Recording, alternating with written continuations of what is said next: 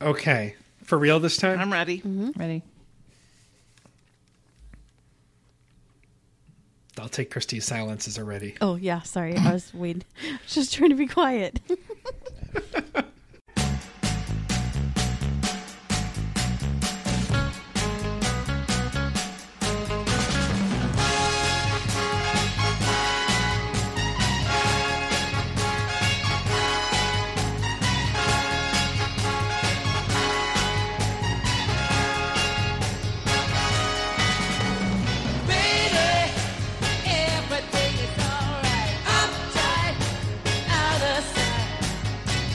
In the Garden View Studios in historic Albany, New York, I'm Bobby Go the Distance Pape, and this show has everything from Iowa, Minnesota, and the Dakotas. That's right, the Tichy Cinema Road Trip Spectacular is back on the road, and the road is lined with corn.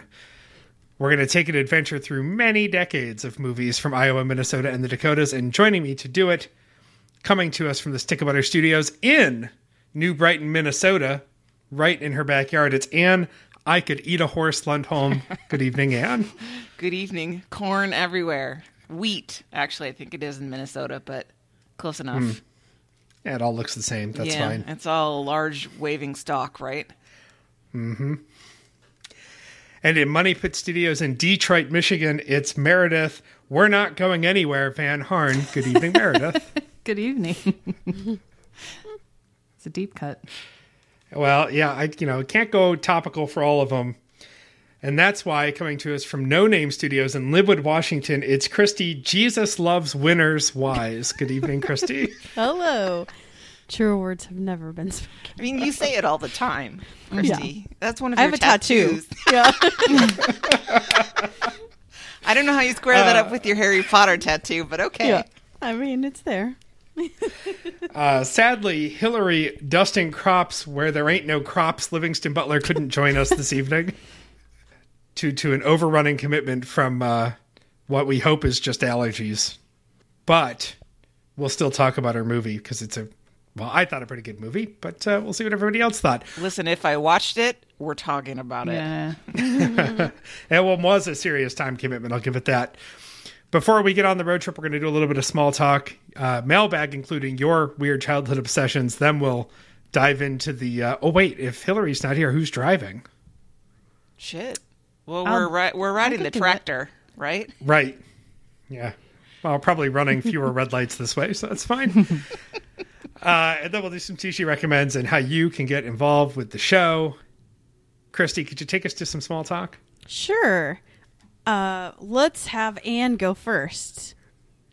Why? Because I didn't want to go first. Christy's sounds traumatic if I'm reading it correctly. I'm sorry, I didn't mean to challenge your small talk authority. You just caught me off guard. Yeah, that's my name there, not yours. I choose. She gets to call the shots here. Yep.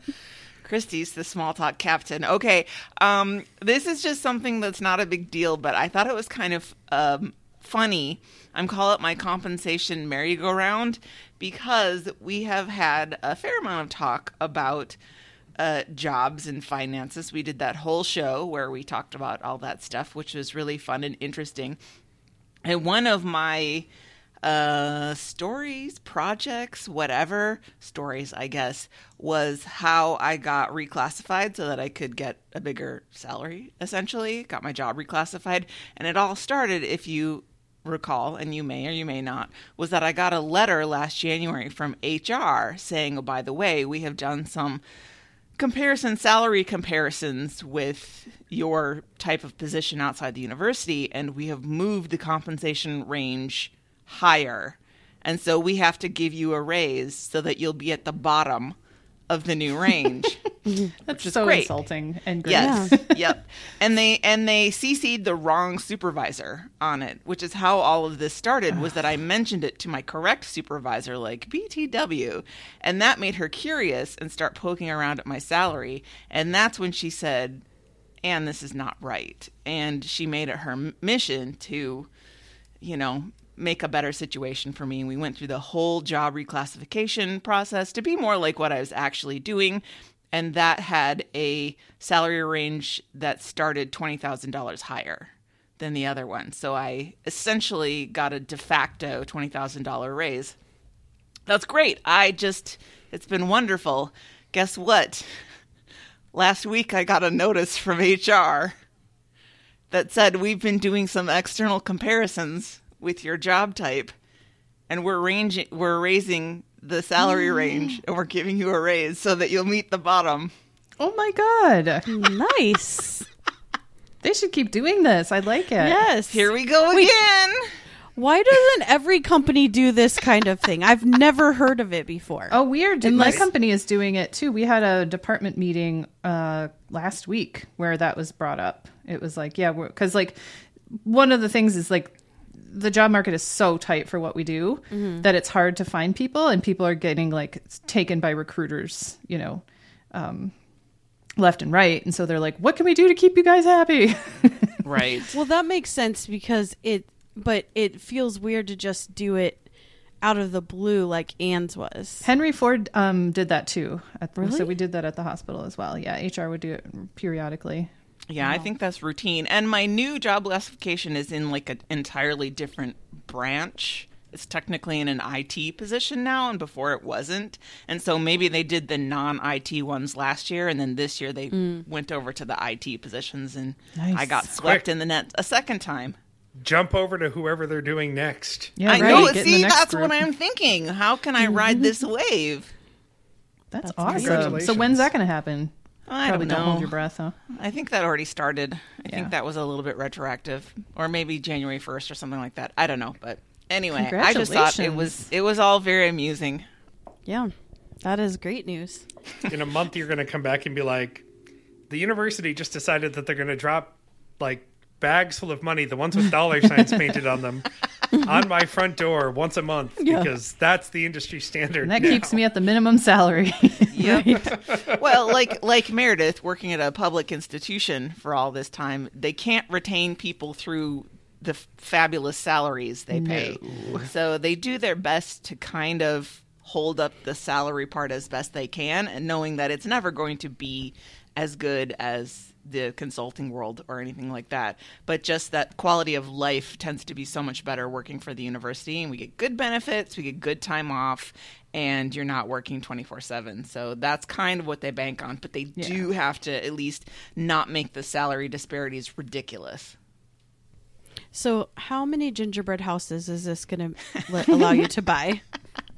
I guess it all depends on the blueprints for next year. Yeah. How big am I going? I'm voting for Hogwarts Castle, please. Oh, I will bet you $1 at least that somebody's already done that. I bet I can find a YouTube to take the plans from. YouTube. Okay, several dozen YouTubes. Yeah. I was thinking more like a YouTube video. Whatever. I'm trying to keep us all from turning into our parents. I'll find that on a Facebook. I'm a young Bobby. You're an old. I think I've mentioned before that that's a game I play with my staff. I play I'm young, you're old. No, you're young, I'm old. I was going I'll to just defend reference Anne's something. choice of words there, but then I remembered I just turned 40, No. so maybe I can't talk. All right. So, what is Hauga? Hauga is the IKEA dresser I assembled last night while watching North by Northwest. Oh, okay. I got to look at this then. Yeah, I need to look it up too. I'm honestly just proud of myself for doing it with no curse words and no broken toes and no crying. Oh, that's an achievement. Did you have is to my take jam. anything apart and put it back because you misinterpreted the weird instructions? No. Oh, good I job. was shocked. And the trick was I took my time because it's such a long movie that I was able to there. I just sent a picture of my finished Hauga. Is it the 3 or the 6? The 6. Oh, fancy. Look Now, at you, I- Bobby. Oh, I have the not- gray one. It came in 3 boxes. And that was That looks great. it was incredibly intimidating as I was unpacking it because like you had to put on all the rollers and or the things to slide them in and out and 90% of it was like short stubby screws that you really had to put in by hand. You couldn't use the power Yeah. screwdriver drill for. And so this is just purely me bragging. I have yet to assemble the nightstand because this took the whole 2 hours and 17 minutes or whatever. The biggest win, your first win, was actually finding something in stock, because I've heard that there's like nothing. This was the third dresser I wanted. Wow. Like, this was my bronze medalist choice. I forget the names of the Your safety others, school. but like, yeah, this one was like $30 more than the one I wanted. Oh, I have pictures here. So the Hauga, that was $169.99. The Kullen, Kullem, was $130 and marginally uglier, but I was really not worried about the look as much as the price. And then the Brimnes was $149.99, and they were all out of stock. So was the John Axel that I wanted, the wire frame slide out things for the closet. But yep, I got the Hauga and the matching nightstand, and so now I need something else to watch so that I can do the nightstand. You know this is my jam, furniture building. I love flat pack furniture. Me too. Me too. It's so fun. It is. You guys can come have over and you- build mine. I hate it. Have you done a big Lego set? Because it's just like that. No. Oh, I got the Sesame Street one. It's cute, but building it is the best part. There's step-by-step instructions. You got There's the lots Sesame of parts. Street one for you? Yeah, of course. Okay. Just checking. For- I mean, I hadn't considered that. Fuck you, Elliot. Get out of here. My Sesame Street. And of course, they're not Legos. They are Lego bricks. Is that what they Yeah. are? Lego. Like their YouTube Technically, videos. Well, no. Lego is the name of the system. So a As single brick YouTube is not the a- name of the system. Right. So the brick is not a Lego, as YouTube is not a Oh. video. Does anybody else find Bobby to be quite tiresome? Well, the Yes. weird part about the Sesame Street one is I think it was like 18 above. Yeah, it's 18 plus. So you get more complicated. You can get a 12 and that's like super easy. They have 16 age ranges now, like Yeah, different and then- versions. because the parts are a lot smaller and they take a lot longer. Yeah. I just love that the 18 plus Lego system is topless. And buy cigarettes. Sesame Street. Well, they have Legoland at the Mall of America. And so there's some very impressive Lego sculpture on display there. Oh, I bet. But Yeah. I've never really been tempted to build any myself, but I can see it. Yeah. How You long just- did it take? Oh gosh. So I wanted to break it up into like multiple days. So like, oh, I'll just watch, I couldn't leave it. And so I think I did it for 6 hours. Oh, Wow. My fingers were hurting though. It's tiny little things like taking them apart and I'm envisioning you having 6 perfect little divots on your finger. I was envisioning like blood dripping from her cuticles. yeah. Well, they now have this tool that that is like a can opener almost that pops the Legos off. If it weren't for that, I would have quit. Oh. Like, because if you miss one step or couldn't tell what it was. Yeah. So that's Legos. Highly recommend. So my update is I was gone from last week's. Did I miss any other shows? I don't know. But on Thanksgiving, I started to have intense pain, and I thought this is either like some kind of kidney infection or a UTI. I've never had one, but I feel like this is what it would feel like.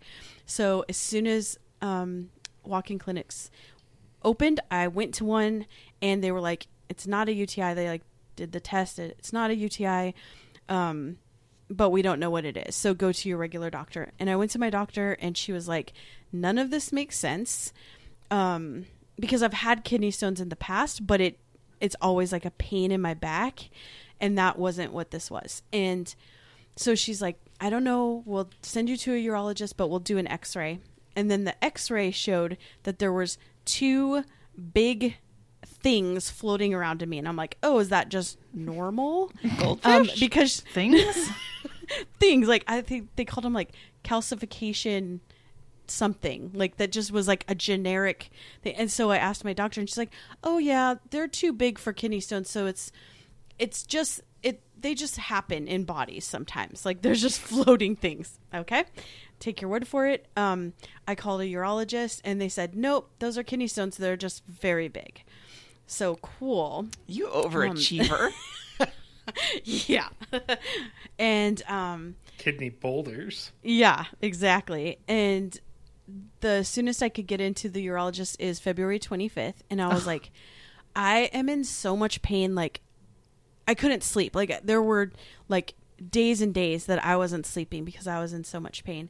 And so I just called around all urologists that are covered by my insurance. And they're like, oh no, you have to be referred by your doctor. So then I'd have to call my doctor, and then she would refer me. And then if that one didn't have an appointment, like they wouldn't even tell me if there was appointments. Like it was like this whole rigmarole I went through. Okay. So I went in, and I was having a really high pain day. I've been keeping track of my pain since November 25th. I was having a really bad pain day, and she was like, okay, we need to get you in for a CT scan, CAT scan, whatever it is. Same thing.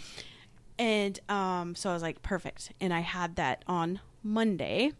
And then Monday night, the results came back, which I thought was quick.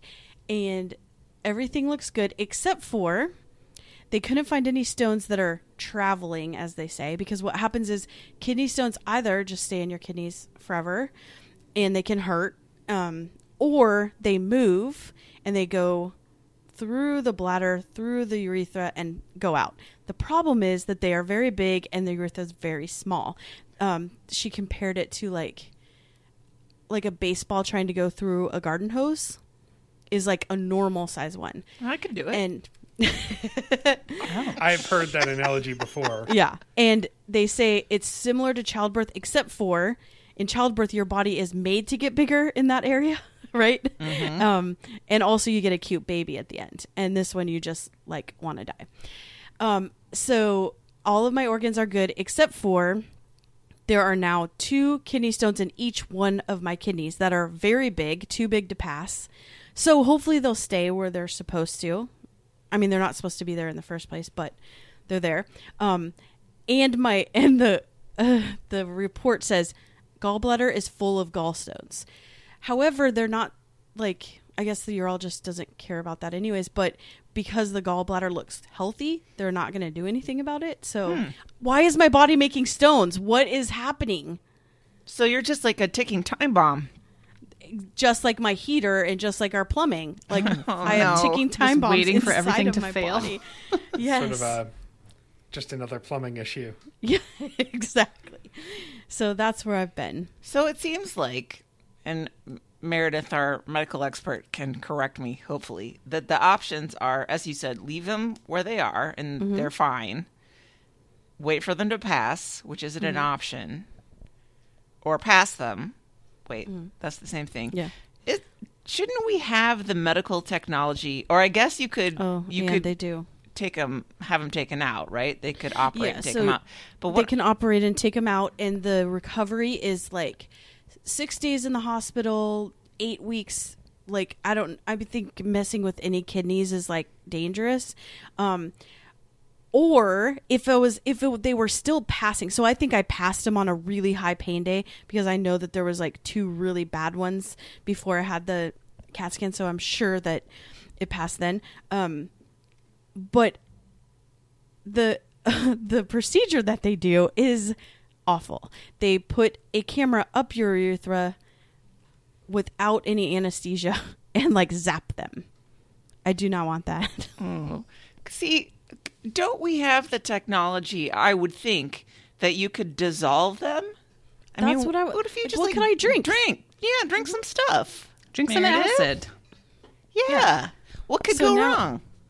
So my doctor's like, or the urologist is like, yes, they're not moving, so you're probably not in pain. However, why is your body doing this? So they want me to do a 24-hour test where I pee into something, and maybe Anything? they'll be able to. I hope that they give me some kind of vessel. I don't want to just have like random Tupperware that I like am moving back and forth or something. What are all these But, Dixie cups for? Yeah. Pour it into a beaker. Yeah. And then hopefully, I don't know how they can tell like, oh yes, this is the reason. Because if you read about it, it's a lot about like eating red meat. Like, oh, you should not eat red meat. Well, I already don't do that. And don't drink soda. And I already don't do that. So there has to be another reason why it's happening. And the answer could just be it's genetic and Right. you have to deal with this your whole life. Right. It seems and like I some drink people just tons get of Diet them. Coke. So Yeah. Yeah. So is it laser lithotripsy? Is that what they're talking about doing? It started with the C. Okay, it's fine. Yeah. Lithotripsy, I mean, you know, they put a scope in your urinary tract and then they basically like zap it into pieces. And they can do that asteroids. with They a play couple different- asteroids in you. Yes, yes. And then like they collect it like if they're big pieces like in a little basket, or they like they flush it out basically, or you pee it out kind of. But usually I think that's under anesthesia, at least local. Yeah, the lady said no anesthesia, which I was like, I don't want that to be I mean, I part of would it. Like, trust is the this a urologist. negotiation? Like, can we talk about it? Well, I mean, Have I've some kind of drugs. I've insisted on being sedated, or at least given like a Xanax or something. Like they weren't going to give me anything when I had a liver biopsy, and I was like, "You guys are you're no, insane thank if you you. think What? I'm doing that without any sort of drugs." And so they gave, I forget if it was like an Ativan or what it was, but probably a Xanax, and it went badly. And it was, I remember feeling blood running down my side and just being like, "Huh, that's funny."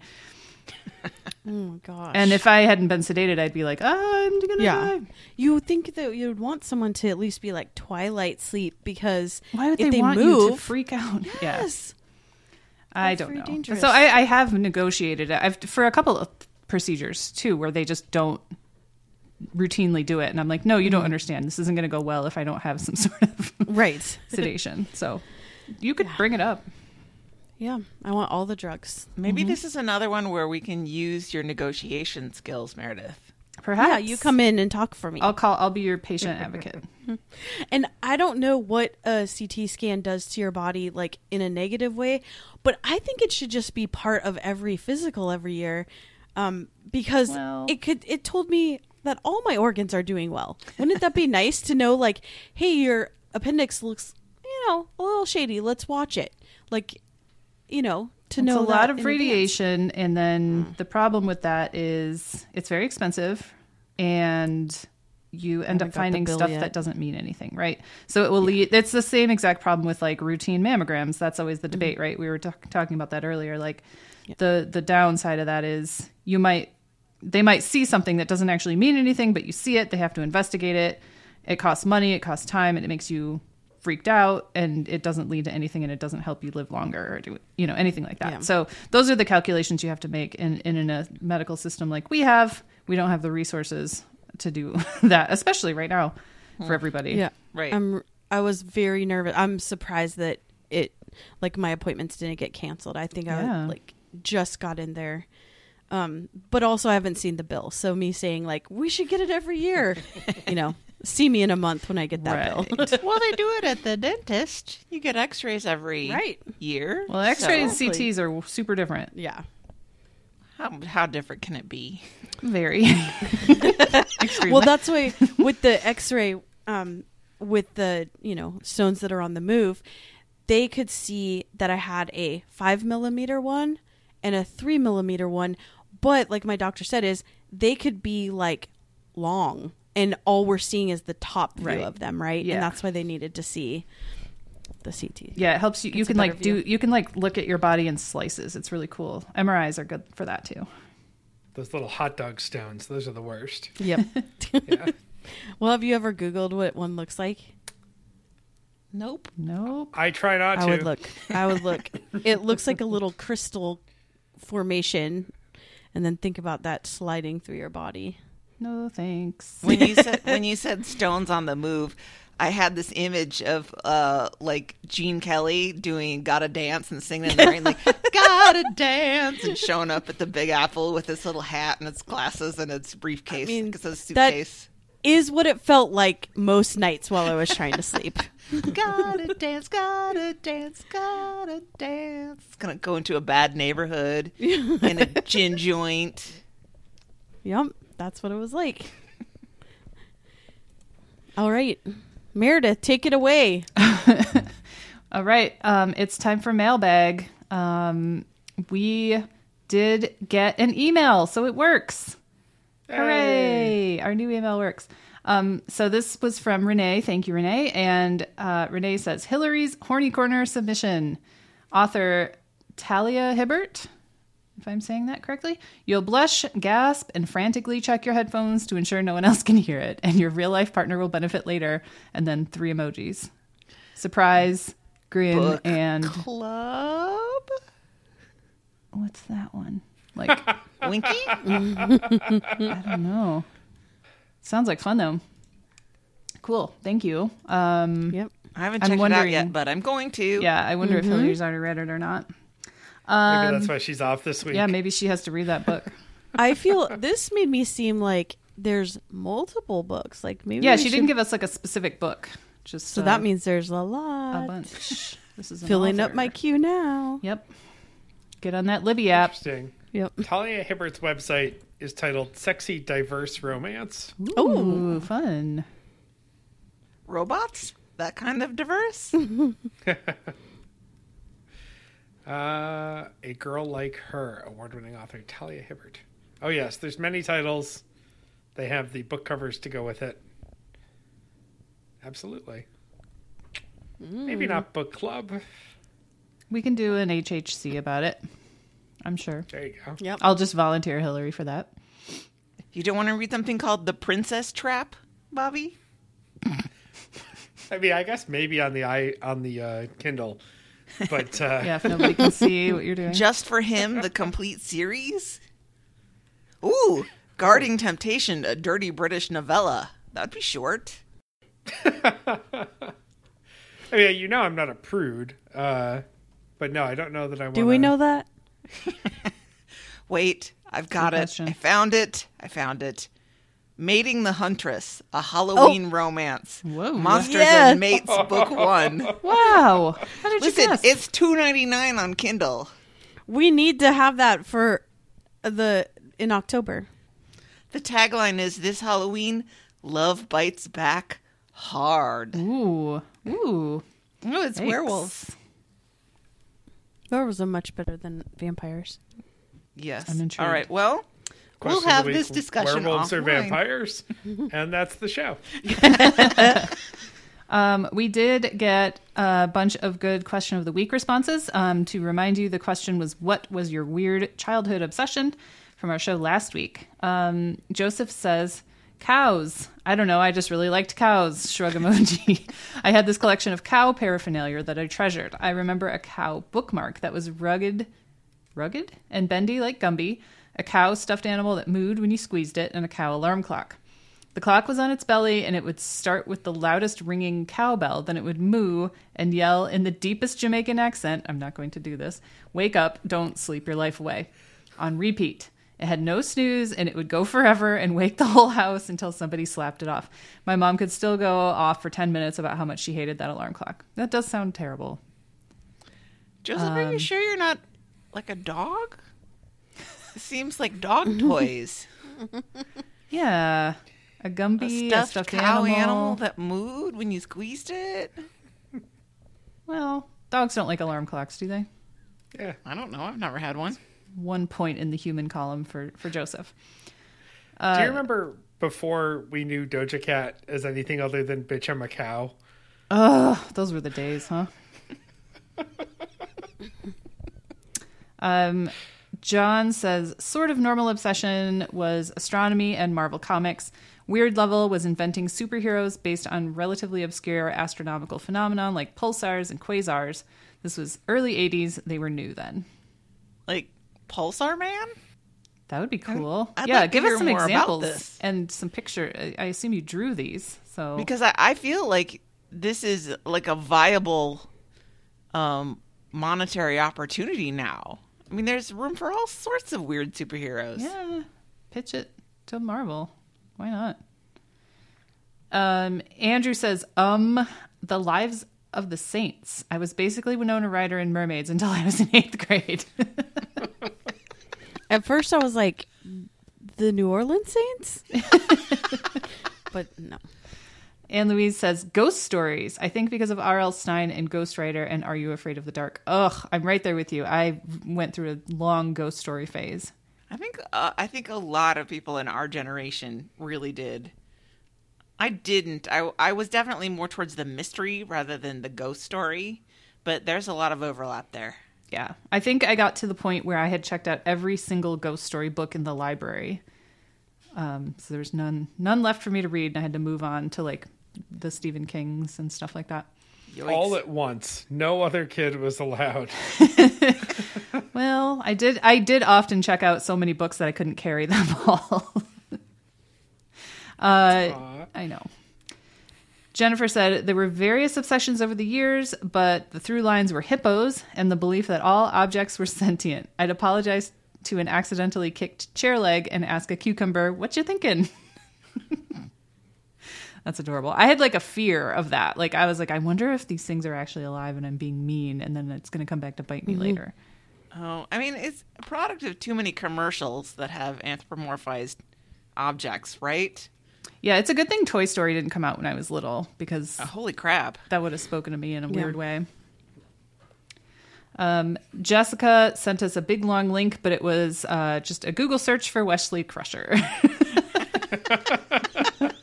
I just restarted watching The Next Generation because it's a very good show to fall asleep to when you've already seen them all. And Wesley Crusher's just a little guy in the first couple episodes. He's just a little baby. Yeah. Poor Wesley and all the Wesley cute. hate. There's nothing wrong with that kid. No, he's adorable. Lane says, I was specifically obsessed with the Poirot episodes of Masterpiece Mystery, and because of that, also Art of Edward Gorey. I was also absolutely obsessed with the specific series of Time Life mythology books, which then led me to Bullfinch's Mythology and also the Book of Lists, 1977 edition. Of course. They all should be on the shelf at my dad's house. And then an Etsy link. I didn't click on this. Lane, I'm right there with you on Edward Gorey. That Masterpiece Mystery intro is classic. So good. I miss it. I rarely watch mystery anymore, but it's still not right that they don't have that. We had a lot of Edward Gorey books when I was a kid because my dad loves kind of twisted cartoons, and that fits the bill perfectly. Barb says, The Hostages in Iran. I think this might take the cake for the weirdest. Barb. My aunt had been flying there regularly as a flight attendant and loved it. Great shopping and prices, fun people, and the embassy parties were a blast. She was warned to stop by a friend inside the country. 2 weeks later, the hostages were taken. It went on so long. I had a calendar that I marked the days on. Oh. I don't know what to say about that. I know. funny. Like, what's the reaction to this one, Barb? That definitely is a weird one. I mean, I can see being totally intrigued. Barb she's really into the news. She's not a kid, right? Mm-mm. She still likes the news. So maybe this is the beginning of that. I'm thinking about the age differences. What's the right age for your obsession to have been the Chilean miners? Younger than you, huh? That was in like wasn't that like late 90s? 2010. It was? I think so. I remember because TBTL talked about it. Oh, did they? So yeah. Yep. Yeah. Oh yeah. Gregory, this was spoken to me over dinner. He didn't put it in Facebook, but he used to make little drawings of inventions. So like he would invent a bicycle or an airplane or a motorcycle or some sort of Rube Goldberg machine, and he had pads and pads of these very, very specific and intricate drawings of these things. And that doesn't surprise me because he's still obsessed with all that stuff, and he's an excellent drawer. Yeah, he's like our Da Vinci. Yep. And then we got a late breaking submission from Kirby who says horses and dark shadows. Still love both. Those are capitalized. Horses. So I think horses, that's a good one. I mean, that's a little girl thing for sure. Oh, I don't know how absolutely. that got so gendered, but yeah, and Kirby still has horses, right? I think so. Yeah. I have one. I wasn't on the show, but mine was stand-up comics, and because we had HBO and no rules. what age are you talking about here? Oh gosh. That would have been in the 80s. So a lot of the jokes I didn't understand. So I would watch, they had the, as they say on the new Sex and the City show, a comedy concert. There would be a comedy concert of like Bill Cosby, which was terrible, but I had his whole Bill Cosby himself memorized. We didn't know he was terrible at that time. No, we didn't know it was terrible at the time. And I would just repeat the jokes, and it like wouldn't make any sense because they were all about like him having kids, and like I'd tell stories about like the kid not going to the shower and not rinsing the shampoo out of their hair, or like stories about like plane ride, like all these things. And also like Rosie O'Donnell, I was obsessed with Rosie O'Donnell. I would watch, she had a show on VH1 that was like Comedy Corner, and I would just absorb all of these shows. I would get the VHS, listen to them over and over again, and then play off as if they were my own jokes. So Classic kid move. Do you think if we went back and watched the Rosie O'Donnell show, it would age well? I've seen some clips. Like, I mean, it's just like Ellen. Like, so that, or do you mean the comedy No, I mean the talk show. Her talk show? I think so. Just like, because those all have the same pattern, right? They all like, the producers tell her what to ask, you know, just like all the Jimmy Kimmels and whatever. It's the same. But what about the koosh balls? They're never going to disintegrate. I was just thinking about that. There's so many koosh balls in That landfills. was perfectly so intact. cool. And a lot of like apparatuses for flinging koosh balls. Yes. Do you know that the first spring break of college, I went to New York City for the first time, and my goal was to go to the Rosie O'Donnell show. And I went down there, I made signs, because it was really like you had to like know someone, and then they would give like 5 standby tickets a day. And I went there and I stood out there, and then an NBC person came over finally on the second day and was like, yeah, she's on spring break this week. Oh, No. She was like in Florida or something. That was embarrassing. Oh, Christy, I'm sorry. Dreams crushed. Yeah. That's sad. Thanks, Rosie. Just kidding. Well, you were on spring break too. Yep. In her defense. Should have known. Should have known. I'm looking at designs for a koosh ball trebuchet. I haven't even seen one in years. I haven't either. Are they still a thing? They're on Amazon, so safe to throw, easy to catch. They had a distinct smell. Rubber. That rubber smell. Yeah, like rubber bands, but But different. But you're right. different, Very yeah. distinct to koosh. maybe more like those red rubber balls in gym class. Smells Yeah, kind of but like those too. looser. Yeah. All right. Well, we could talk about koosh products all day, I'm sure. But why don't we move on to the Medium Talk, which is another edition of our Tichy Cinema Road Trip Spectacular, which has been going on now for 2 years. Do you think we're sort of, I wouldn't say we're in the home stretch yet, but the western states are so much bigger than the eastern states. So while we still have a lot of land to cover, I think we don't have that many states left. And we're also struggling to find movies, as the Dakotas proved. Yeah. I mean, there are a couple we could have done, but honestly, who wants to watch movies about the Dakotas? None of us, apparently. I mean, we could go to Canada. We could go to Mexico. We could drive to... I mean, can you drive to South America? Sure. Yes. So, You go across Panama. yeah. Go across the canal. They You made that absolutely canal, can't do yeah. that. Yeah, well, the road trip can continue. I was just reflecting that we've been doing it for 2 years, and we still haven't gotten to all 50 states. Man, I'm So- homesick. Yeah. I know. I just want to sleep in my own I bed. know.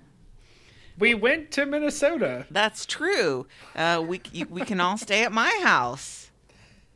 I like it. We'll hang out in your cool kitchen. Yeah, the couch is very comfortable. It's a large There we go.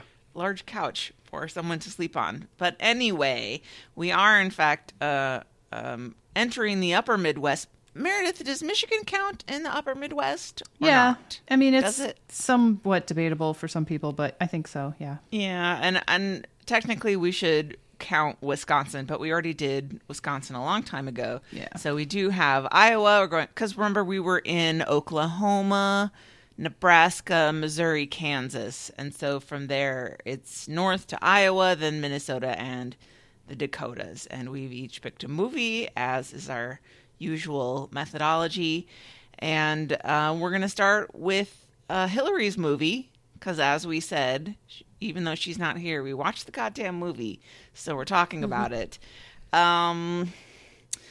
Is this less tied to the theme than when Bobby picked The Big Short for a Florida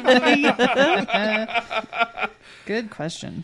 I mean, they scale the damn monument, right? So Yeah, It's pretty iconic. I think it's Yeah. right in there.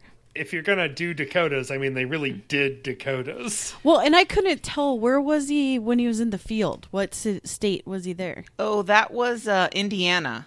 Oh, okay. So we're talking, It's of course, ultimate road trip. Yeah, it's Yeah. a road trip movie. the ultimate Alfred Hitchcock movie, North by Northwest. I think it was it was like 99 on the top 200 and something movies by some institute. Obviously, I paid a lot of attention, but American classic, Sure. starring that one guy Yeah, what's his name? who's well known. Cary Grant. Come on. Yes, Bobby, I was being stupid about it. He deserves the credit. Is Cary Grant? He was Archibald Leach, right? That was his given name, or am I thinking of someone else? No, that's Oh, it. I don't know. I think so. Yeah, I learned that in A Fish Called Wanda. Is that Cary Grant's real name was Archibald Leach, and so I mean, this is Hillary's movie, so she loves it. I can't really talk about it that much because it was the first time I'd seen it. Had any of you guys seen it before?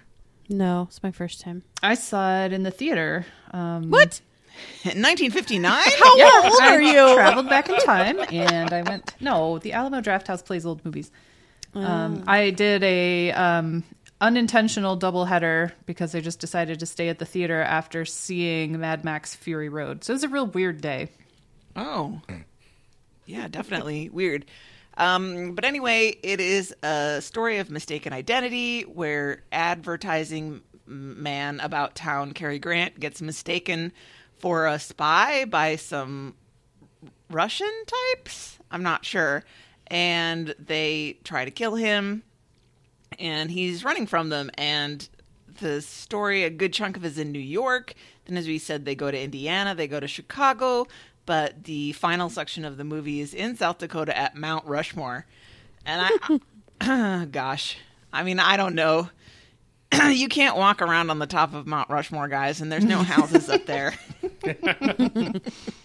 So you're saying it was fake? That wasn't real footage? I mean, I know it looked extremely real. It really Yeah. did.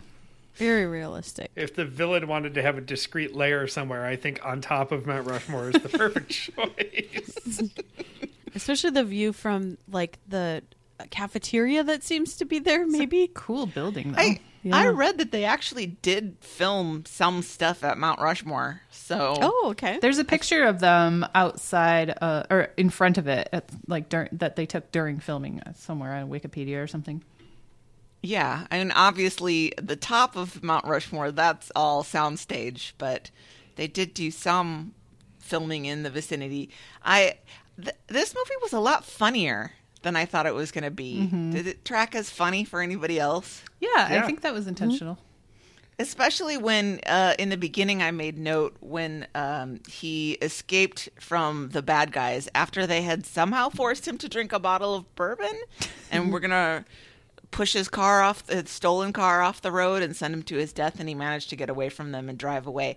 His facial expressions in the chase scene where he's drunk and fleeing from them are pretty hilarious. Look like, what's the driving cat from SNL? Toonses? Oh, yeah. Toonses, no! That was a really long sequence. I mean, this movie's like 2 hours and 20 minutes long or something, and they really milked some of those. Yeah, they did. It was all right though. I mean, it didn't drag too much. I really enjoyed all the scenes on the train. I was thinking a lot about how travel used to be in the days. I mean, I know that's not like a super original thought or anything, but the sort of society aspect of travel on trains, especially with the dining car and everybody being dressed up and having not a sleeper car. What did she call it? A drawing room? She had a whole drawing room car with the fold down bed and the bathroom and everything. That's just not how things work today. And I kind of wonder how the costs got shifted so much that you could never afford to travel like that. Well, more people. I don't know. Human labor. I think that's like, well, the trains aren't subsidized like roads are by the government either, right? I mean, I think that's got something to do with it. True. Well, it would be nice. I'm not More people traveling, so it can't be as fancy. I guess I'm not pining for the time when women had to wear skirts and nylons and heels when they traveled. Yeah, the whole thing I was thinking is, how do you continue to look so nice during all this? Like, I can't keep my hair looking nice working from home, and him wearing that suit the whole time, I'm like, he probably stinks so bad. I know the suit takes a beating. That's for sure. It's and hard he's wearing to the same underwear the whole time because you see the yellow busters. Yeah, it's hard to believe that taking that suit for a sponging and pressing for 20 minutes would return it to its glory. Yeah. Those boxers were white at the start of filming. Gross. The other thing about old movies that always really gets me is when people are like carrying their suitcases around. I'm like, you're going on a 2-week trip. How is that one little satchel carrying everything that you need? I go somewhere for 4 days and I have to have 2 suitcases. Well, it only takes 20 minutes to get your suit sponged and pressed. Yeah. So you only need 2 outfits. True. And I suppose you just need 2 shirts. You just wear the same underwear the whole time. Oof. Well, I don't. This is the problem with talking about Hillary's movie when she's not here. I don't know what else to say about it. It really was our film minor pick. From our film minor. I had some quarrels about the final scenes at the house, which was a very cool house. That is a cool house. It's a really cool house. Yeah, but how Cary Grant was climbing up all the cross beams in his dress shoes. And how that works. And then at the end when they were climbing down Mount Rushmore, which is a thing that could definitely happen, she was climbing in nylons and gloves down Washington's nose. You found that unrealistic? Is that what you're saying? I mean, I guess I don't do any climbing in. I mean, we suppose they were like kid gloves, like technically kid skin or something. Maybe they're grippy. I don't know. Maybe that helps. Well, I enjoyed it anyway. I am not a film minor. I don't watch a lot of old movies or really any movies these days, but I quite enjoyed it. I watch a lot more movies now because of this road trip. Yeah. I feel like he was a pretty good actor for the time because I feel like when I've watched movies from this era, it's just they just talk louder. And in that transatlantic accent, and he didn't just do that. And especially men seem to be like very grumpy businessmen. Like that's what they just were, louder and grumpier and didn't have very many facial expressions. And I think he did a really good job. Yep. Oh, I do have a quibble in that. What was her name? Jessie Royce Landis, who played Cary Grant's mother, was 8 years older than him. Oh, wow. And I'm offended. And then Eva Marie Saint, was she 20 or 30 years younger than him? She was a lot younger. Yeah. As it was meant to be back then. That also hasn't improved really that much. Gross. Yeah, but she was 20 years younger than him. If anyone watched Mad Men, like the beginning sequence is just, they've just full on ripped that off. And it's an ad man who was assumed to be a different identity, which is exactly. So I never thought of that. I didn't read anything, but I'm sure that this movie was definitely an inspiration. Oh. And that this movie came out just a few years before the first James Bond movie. Yeah, I was definitely seeing the James Bond parallels in there. He's very handsome as well. Yeah. I mean, the best example of a butt chin. Yes. That could actually be the show title. All right, well, let's move along. What came next on the list? I guess we're going to 1989. And That's a big jump. Yep. And a 30-year jump, and we're going from the heights of Mount Rushmore to the Iowa cornfields. Bobby? Yeah, I was going to do Field of Dreams, and then I thought, no, I should do something else that's a little cliche, and then I did Field of Dreams because it's Iowa. Yeah, I you mean, said, come on. I think it's too cliche, and we said, Bobby, do Field of Dreams. We'll watch it. Said is it heaven? No, it's Iowa. So here we are, 1989. And what would you be with me not doing yet another Kevin Costner baseball movie? Since we already did Bull Durham. If you do Tin Cup later on, we can consider the cycle complete, even though that's golf. That would be funny, actually. Where's Tin Cup set? Don't remember. And I've been hate watching Yellowstone, and so it was really weird to see the age difference. Yeah, he's young. Oh, sure. In this movie. Well, this is right in that same groove, right in that same few years. So yeah, he's looking... 36, and his life is almost over. What if he doesn't achieve anything? Believe me, I had that feeling as I'm now 36. Doesn't have any time left. He's so afraid of turning into his father. So, yes, Field of Dreams, 1989, based on the Kinsella book Shoeless Joe. Tons of problematic things about this movie and the book, actually. Yeah. It celebrates the Chicago Black Sox who threw the World Series. For legal reasons, features an author played by James Earl Jones that's definitely not J.D. Salinger. Absolutely not Nope. J.D. Salinger. And now we know that J.D. Salinger is problematic as heck. I mean, not that I feel like we kind of all knew that's not a that. shock. But now it's out in the open. Yeah, and there's definitely no way that everyone would have been cool with this black guy just hanging out. Like, with all these 1919 baseball players. They've learned a lot in the intervening years in heaven, I guess. I guess. Heaven in the cornfield.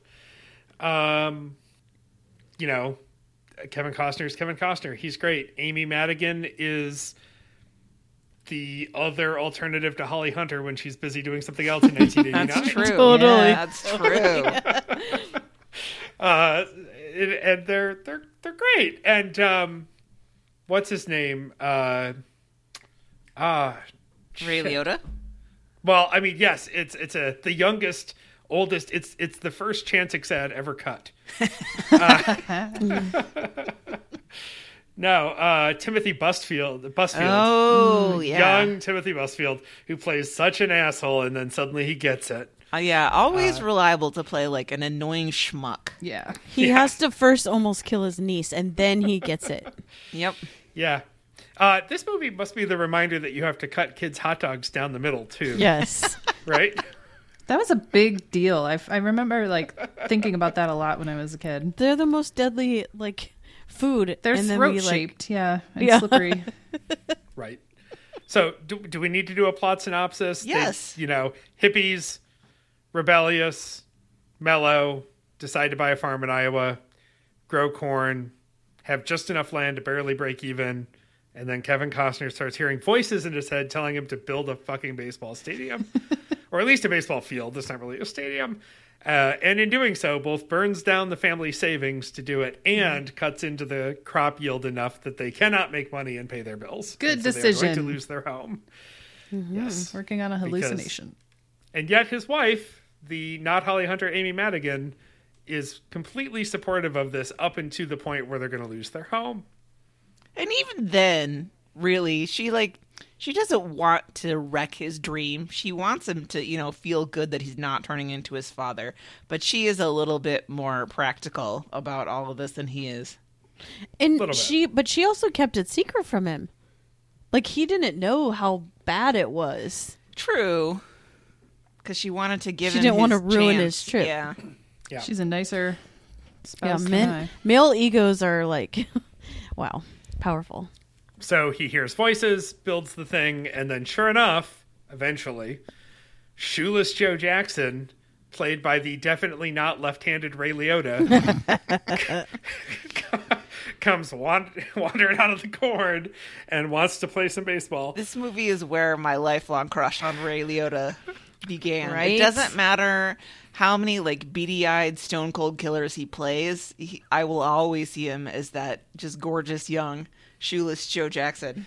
Doesn't matter how much eyeliner he He has wears. such pretty eyes. He doesn't Such need pretty eyeliner. eyes. He's got the prettiest eyes in all of Hollywood. Yeah, I easily. agree. And before you know it, more of the Chicago Black Sox are there. And then some other friends and the legends of old-timey baseball. And they play games, but nobody can see them because nobody else believes, or something to that effect. No one else is schizophrenic. There's just something in the water at that farmhouse. It would have been so much cheaper for him to go to therapy for his daddy issues, right? Yeah. Questions include, how did he know how to build a baseball field? And it was built so quickly. Right, like, I get that he loves, like, I love baseball. I grew up going to baseball games. I know, like, I would say I could know the dimensions of a baseball field. Like, I could, but, like, someone who barely had any skill as a farmer suddenly knows how to manicure Right. a beautiful, pristine baseball. Without And the no internet to check things. Yeah. Right? And no help. They didn't have any help. I can sort of go with it until we get to the point of where he puts the banks of light poles up. Yep. Yeah, there's a scene where he's just buying, like, 2 lights and putting Yeah. them on the back of the truck. Yeah. And I was like, no, you need, like, 40 lights. I don't, and a crane, The electricity for that would possibly be scaffolding, Right? yeah, Impossible. electricians. This is an undertaking here that we'd be making. And how much money did they actually have in savings? Like millions of dollars?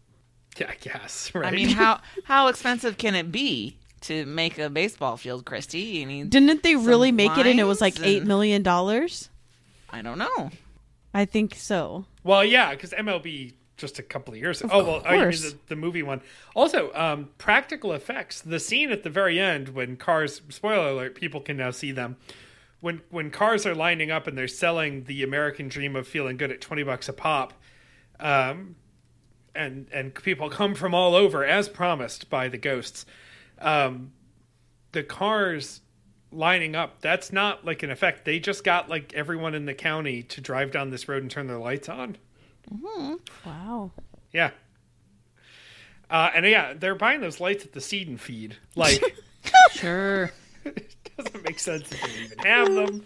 There's a lot of holes in this plot, but at any rate, he builds it. Turns out, daddy issues. Turns out his dad was a minor league ball player for a minute and a half, and he's there, and they get to reconcile by They having have a catch. Yeah. And that's when I cry. Yeah, yeah. How could you not? I think it's one of the sort of loveliest moments between a father and son in film history. For all the corniness of the movie that I didn't recognize. I mean, it's probably been 25 years since I've seen it. And one of my notes was, this is a lot sillier than I remember it being. A lot sillier and a lot cornier. Yeah. But still, it has moments that get you. Did you say cornier on purpose? No. Kevin Costner knows that what he's doing is ridiculous. Yep. And so that, I think, is what helps that, right? Like, and also stacked cast. You know, we're saying this, and I mentioned Timothy Busfield. I didn't bother to mention Gabby Hoffman and Burt Lancaster also in this movie. Lancaster. Like, another Archibald. Yeah, that's true. Archibald Moonlight Graham. Yep. So, just, I don't know. This is probably a movie I watched 3 dozen times as a kid on VHS, and then didn't watch for 30 years, and then watched again this week. And so what are the central themes of this movie, right? We've got the daddy issues, like don't leave in anger, right? Maintain your relationship with your father. Having the courage to do something crazy. it's religion. It's baseball is religion. It's a blind faith thing. It's Noah's Ark, but it's baseball. Yeah, that's an interesting parallel. Yeah. Yeah. And I guess I also put down man's search for meaning. Like, how do you find meaning in your life? And I Right. suppose that would go through that faith angle as well. Bobby, how long does it take to drive from Iowa to Boston? Do you know? A long time, especially when you add a detour to, what was it, Minnesota? Minnesota. Yeah. Well, here's the Or, thing. Chisholm, Minnesota, where they went to meet Moonlight Graham, is about 3 hours north of the Twin Cities. So all told, I'm thinking that drive was between 6 and 8 hours. So the long scenes of them driving through the day and then through the night, I was like, what route are they taking? In that car that maybe can go 50 miles an hour. So Iowa City to Boston is 18 hours. Okay, I mean, they didn't. I wouldn't say that I could say no, that time wouldn't work, because they didn't really show very much of that Right. part of the movie. So I guess, but I was like, come on now. I mean, Iowa and Minnesota are next to each other. It doesn't take that long. Also, apparently the trick to finding the location of a recluse author in a big city is to just slip a few bucks to the local pump jockey. Yeah, that was remarkably easy for him to find. Not All of J.D. these Salinger. movies before cell phones was just like, oh, I'll just show up and figure it out. Mm-hmm. I mean, I guess that's what you had to do, right? But So what about this PTA movie meeting that they had? oh yeah, our nice little tangent about book burning. Yeah, I mean, yeah. can we talk about the Nazi cow? Was that realistic for 1989? It's realistic for today. Like, there's a school district by me that is banning To Kill a Mockingbird. So, yes. But that's not how it goes in Iowa. I don't know. You don't think that they ban books in Iowa? I don't think the PTA meetings are like that. Nobody gets called a Nazi cow. Let me tell you that. I can tell you for sure. Well, not as a put down, maybe as a Yeah. compliment. Yeah. I guess maybe the acting was bad enough that it rang really false for me. Well, you know, I typed like book banning 1989 into a Google just to see a Google, and it's let's see, Catcher in the Rye. Speaking of Salinger, was banned from a Boron, California high school in 1989 because it contains profanity. oh my God. The Color Purple, another favorite of ours, Oh, well, those lesbians got to be banned. banned in Saginaw and Chattanooga in 1989. So, you know, I guess it was maybe more prevalent than we thought. Of Mice and Men, Tuscaloosa, Chattanooga, Pine Bluff, a lot of places that aren't Iowa. But I guess I'm not quibbling with the idea that people would be banning books in 1989. I just thought that wasn't the way it all would have gone. My parents weren't the PTA type, so I have zero, like, I don't know. Mine either. I don't know how those went. Well, I will say this movie proves that nobody wears a white Henley like Costner. Nobody did before. Nobody ever has since. we should just do a Kevin Costner episode, although now we've started to burn some of our real estate. There's plenty Oh, left. there's plenty, yeah. Yeah, but when busy we guy. bring Robin Hood, Prince of Thieves into it, which I talk about childhood obsessions. When I was 14, I really liked that movie. So that road trip's going to have to go somewhere really personal. Yeah. That's it. Field of Dreams. Go watch it. All right. End of pitch. Yeah. It's nice. It like I said, it's very silly, but it has a good heart. Yeah. Yeah. It's a terrible baseball movie. Mm-hmm. It's a good movie, but it's a terrible baseball movie. Because it's not about can baseball. Yeah. right. Both of those things can coexist. Yep. All right. Well, let's travel down the road a short while and head into Meredith's movie. Meredith. Yes. So now we are in the small town of Endora, Iowa, and we're going to find out what's eating Gilbert Grape. What is Eating Gilbert Grape? Good question. Is that a good title or the worst title ever? Perhaps the worst, and perhaps the worst last name. I mean, his last Yeah. name is Grape. Yeah. So let's just run through this. Johnny Depp is Gilbert Grape. Leonardo DiCaprio is Arnie Grape. Nice. And then their mother is Bonnie Grape, the sister Amy Grape, and then another sister Ellen Grape. Terrible. Terrible names. But this is a great cast. We've got Juliette Lewis. We've got Mary Steenburgen. Mary Steenburgen's role in this movie is just so good. Yeah. so good. She's so horny. John C. She's Reilly. so horny. Crispin Glover. It's just a great cast. And this is another one that I have seen, I don't know, probably as many times as you've seen Field of Dreams, Bobby, like probably 30 or 40 times. Same. I was obsessed with this movie when I was a kid because I was interested in autism, and Arnie, little Leonardo DiCaprio, they don't explicitly say that, I don't think, that he's autistic, but he's definitely autistic. And it's, Gilbert, Johnny Depp, is working in a small grocery store being seduced by Mary Steenburgen, who is married. And he's kind of like, I don't know, his life feels kind of out of control. He doesn't really know what he's doing. He doesn't have a lot of direction. He's got a lot of rage. His father has committed suicide, so he's sort of acting as the father in his stead. I think it's a few years after the dad dies that the movie starts. And he's got to take care of Arnie a lot of the time. And Arnie is obsessed with, for among other things, climbing the water tower in the town. They live in this little town.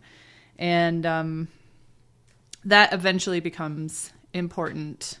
But there's kind of like a Walmart aspect to it, because a big supermarket opens and it's like going to shut down the little grocery store where Gilbert works. So that's kind of adding another chink to his armor. But then there is a trailer cavalcade or something coming through town, and Juliette Lewis and her grandma are on a trailer, and they break down in the town. And of course, Gilbert and Becky, who's Juliette Lewis, start to fall in love. And Arnie kind of has to get in the way of things, of course, and throw wrenches into works. And then there's also the fact of his mother, and his mother is played by Darlene Cates, and she is, after her husband dies, she just basically turns off and spends her life in front of the TV eating and becomes extremely obese. And okay, there's a lot of like potential really terrible things about this movie, and one that Anne, you mentioned, of course, is a neurotypical person playing a neuroatypical person, which was a really popular thing to do, I feel like, in that time in frame, the 90s. for sure. There's a whole spate of those, and I was interested in all of them. I loved Rain Man. This one, there was My sister's key. What was my sister? I think Juliette Lewis played. She was in one a few years after this. It was called Yeah. The Other Sister. The Other I think. Sister. yes. Oh, and Johnny Depp. Speaking of him, there was Benny and June. Mm-hmm. Yep.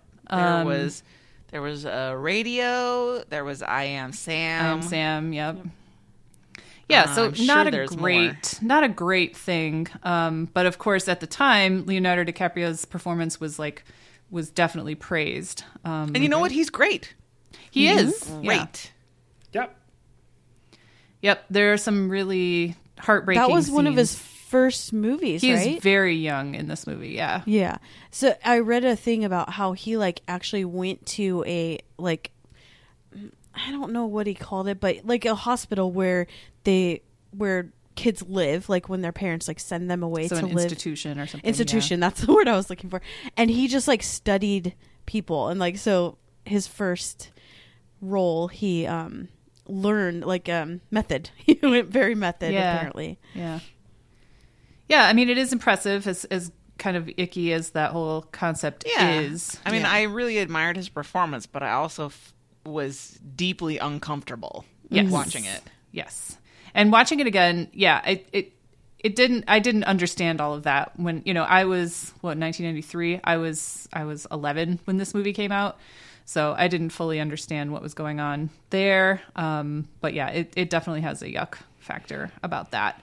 And you know, the way that they deal with the mother, she's kind of homebound. She doesn't leave the house. Hasn't even been upstairs in her own house. She just stays on the couch because she's so big. And eventually, the fact that Arnie keeps climbing the water tower, he gets arrested, and she's basically forced to leave the house and go to town and bail him out of jail. And it's just a heartbreaking scene because everybody in the town is like driving by slowly and laughing at her, and you know, throwing stuff at her and teasing her, and it's just terrible. I quibble with the laughing part. I can understand the staring part, but Taking pictures, though? we don't do that stuff in the Midwest. No. We're just much more circumspect. There would be no pointing and laughing. No, people are not that like overt. Nope. But you know, this was actually filmed in Texas, so you know, it wasn't actually filmed in Iowa at all. I mean, it's a cinematic Yeah. choice, right? Yeah. There's a lot of shorthand in that. Yep. Yeah. Yeah.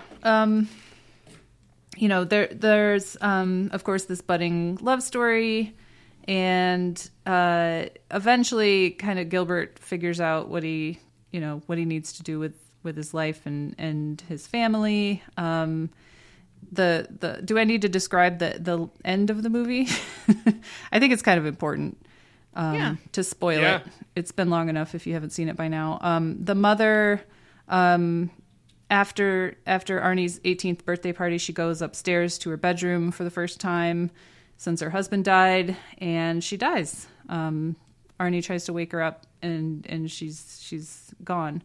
I think it's the cops come, and they can't figure out how to get her out of the house, and so they're going to come back the next day with a crane, and this just like it's a bridge too far, and the siblings decide to burn the house down with her in it, to spare her the humiliation of being taken out of her own house in a crane. I was thinking so hard. Are they breaking any laws doing this? I mean, it's Well, their it's property. It's their house. arson, right? They don't have insurance, so they're not going to be making a claim. She's already dead. I was like, there has to be some consequences. I don't think for it's okay to setting just this, right? burn a body like that. Like, I'm there's sure that's desecration of a human body. Yeah. Sure.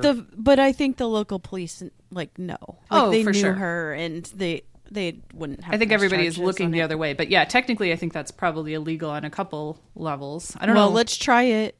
Yeah, I'll see what happens. I'm like Yeah. starting an uncontrolled fire in a Right. farmland. Yeah, in Iowa, like it's probably dry, and you know you could just set the whole It is prairie on summer. fire. Yeah. So I don't know. Did you guys have thoughts about this movie? I feel like I've seen it so many times. Me too. I had another movie I remember seeing a lot when I was young and then hadn't seen in a long time. And I didn't fully understand it as much as I do now, but I still felt myself wincing and cringing through so much of this movie. Yeah. Oh, it's so awful. I mean, it's so good, but so awful. The subject matter is so complicated. Yeah, there's a part where Gilbert is giving Arnie a bath. I think that's my least favorite part of the movie. And he runs out for a minute and then leaves Arnie alone. He wants to go hang out with his girlfriend, and he gets home really late, and Arnie has not removed himself from the bathtub, so he's just like shivering and freezing in the tub for hours and hours. I fail to understand that nobody else used the bathroom that entire time. Yeah, he's got two Yeah. sisters. Well, they're bitches, so I don't know. Yeah. I was not looking forward to watching this movie. I have not seen it because, as I said to you, I just historically have refused to watch these types of movies at all, especially because they're so often, you know, that trope that the magical Negro trope. Yes. Boy, that makes me uncomfortable even to say that. Where, it's the one black person in the movie who exists to teach the white person a lesson and make them a better person. There's this analog for somebody who is developmentally disabled being the central character of a movie, or, a big part of the movie. And I don't know, I would call that the saintly simpleton. Yeah. Kind of thing where, if we could just all learn from Arnie, our lives would be better and we'd be better people. And I have to say, I was pleasantly surprised that this is not that movie.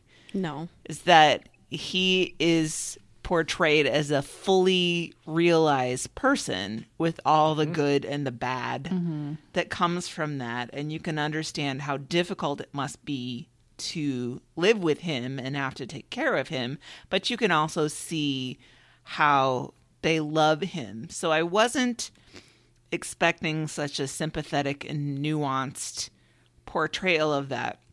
I would also say that I think the best character in the movie was the mother, because I felt that she had a sort of a dignity and a beauty and a depth of character, and we're still not at a point in society where fat people are anything other than a pathetic punchline. Right. And they showed how very much her children loved her and how much she loved them. And she was deep in the throes of mental illness, clearly. Extremely depressed. Yeah. But again, such a sympathetic portrayal that I really commend them for that. So I guess, I can't say I enjoyed the movie. I'm not upset that you chose it, Meredith. Oh, good. I was really worried you were going to be mad at me. No, we'll save that for Christy's movie. Okay, good. I did think that the scenes, I've always found the scenes with Arnie and his mom to be really, really sweet. Yeah. Yeah. And I like we said, we just weren't that evolved back in that time where we realized how gross that was to, as you said, have the neurotypical person playing a neuroatypical person. And I did spend a lot of time trying to figure out what kind of, I so lack the language of this. What kind of affliction does he have? Because I would have said, severe autism, but then there was all that stuff about how they said that he wouldn't live past the age of 10. And is that part of Well, autism? I think people with severe they just autism didn't can have know. shortened lifespans. Yeah. Oh. I thought that it was just that they just didn't know what was going on. Yeah, I felt like it was a little bit of a smorgasbord of, there's a good Midwestern word for you, Yep. of sort of different qualities of neuroatypical people. But I recognized all of them, And I thought about you a bit, Bobby, because I know you had that job in the group home where you probably came into contact with a lot of people who were not dissimilar to this character. I sort of wondered what your take on it was. Yeah, none of them were young, famous child actors.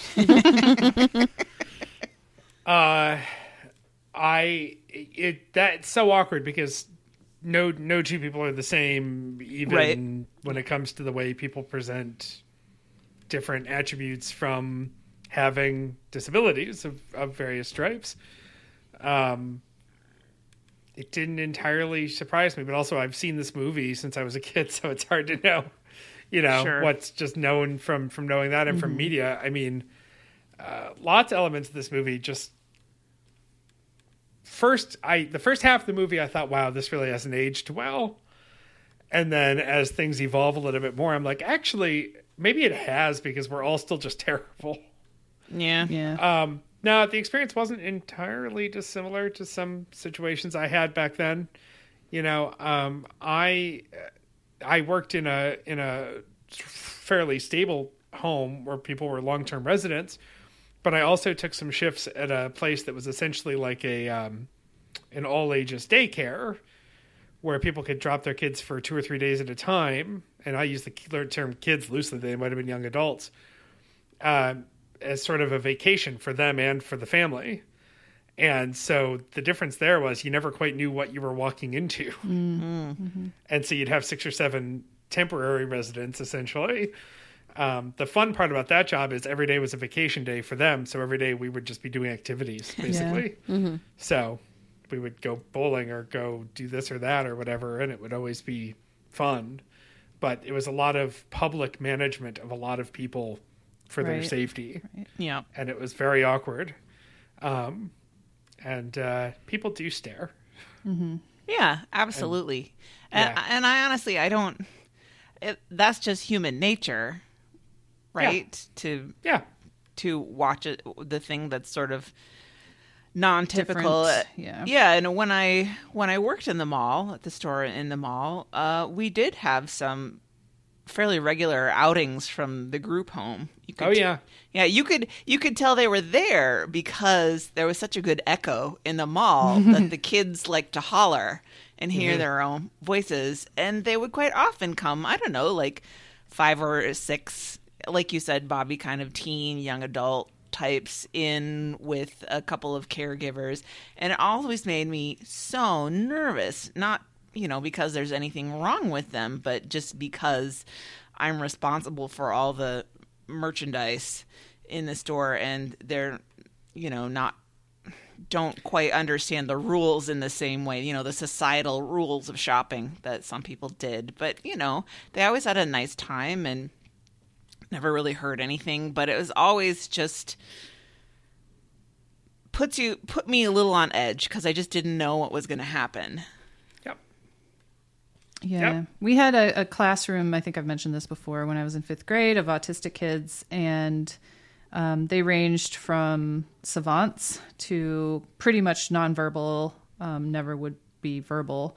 And it was always kind of a surprise. Like, at recess, I remember one kid would, they don't care about like what's decent rule wise. So I remember one kid just deciding that he needed to pee, and he just peed on the tire swing, stuff like that. And so, we were all used to it. It wasn't a big deal. It was just like, oh, tell the teacher. But I guess I'm trying to think of why I assumed he was autistic. My mom has always worked in adolescent mental health, and I think that must have been her diagnosis. So I trust that. But very interesting. Yeah, I think that's probably true. At the time, I thought that it was like a birth defect because of how they kept saying that he could die. Mm-hmm. Like that something had happened during his birth. I mean, he might be, he might have some brain damage or something. I don't know. Also, how many times before they just block off the water tower somehow? Right? Yeah, they really should have secured gate. that a little bit better. Right. And the other thing I guess I want to say is I sort of thought Johnny Depp was the weakest part of this movie. For sure. And he thought it was going to be his Oscar. Yeah, like I couldn't tell. I'm like, is it because I dislike Johnny Depp so much now? He plays a really that I'm- unpleasant character. Yeah. Did his hair get oranger It's through the very movie too? long and orange in this one. They yeah. dyed it a weird color. Yeah. It was kind of icky. They put like almost the worst clothes on him, like the sort of most drab colors, which I guess could be, a signpost to his interior life and how he's suffocating. But I thought, he sort of underplayed it to the point where it was sort of nothing. Yeah. Juliette Lewis, on the other hand, really leaning into that early 90s Oh, yeah. alty. Is she always plays Manic the coolest pixie person. kinda. Yeah. Yeah, I really like her. Yeah, and that's the thing is, was it the part, like, because his, character is just this put upon person who's also depressed and feels like he has to take care of everybody in his family all the time. Right. And he has these dreams of getting out, but he knows he'll never get out. Right. He has no future for himself under the weight of Exactly. the obligations to his family, who he loves and wants to take care of. But he's also dealing with the death of his father and the potential loss of his job and this disastrous relationship. And Yeah. And he said, my dad, like, he took the easy way out and my brother got out, right? Like that was one of the first Yeah. lines Yep. is my brother got out. Like, so he's feeling jealous, but he knows he would never be able to do that himself. So was it the character that it's just this like kind of boring like person, or was it how Johnny played it? I would think that, I mean, for what we just laid out here for the troubles of his life, the deck is stacked to make me feel sympathy for him. Yeah. And You didn't. I mean, I you know, sort of in an academic way, I guess. I felt sorry for the character, but he should have been able to smash that one out of the park with the hand that he had character-wise there, and I felt like he just didn't. Yeah. I always really disliked the violent scenes. Yeah. And I still don't like them. Yeah. But I've found them realistic. Yep. I mean, that's why they have Bobby's caregiver respite facilities, right? So that stuff like that doesn't happen. Yeah. Well, so that was a thought-provoking, interesting, sort of heartfelt look at one family. Christy, why don't you take us into 1999 and look into another small town that has a neuroatypical character. Yeah. That's one way to put it. Yeah, very heartwarming. So I chose Drop Dead Gorgeous. The only thing I loved this movie when it came out. The only thing I remembered about it was a tap dancing person that worked in the funeral home. I had forgotten like 3 seconds of the movie. Right.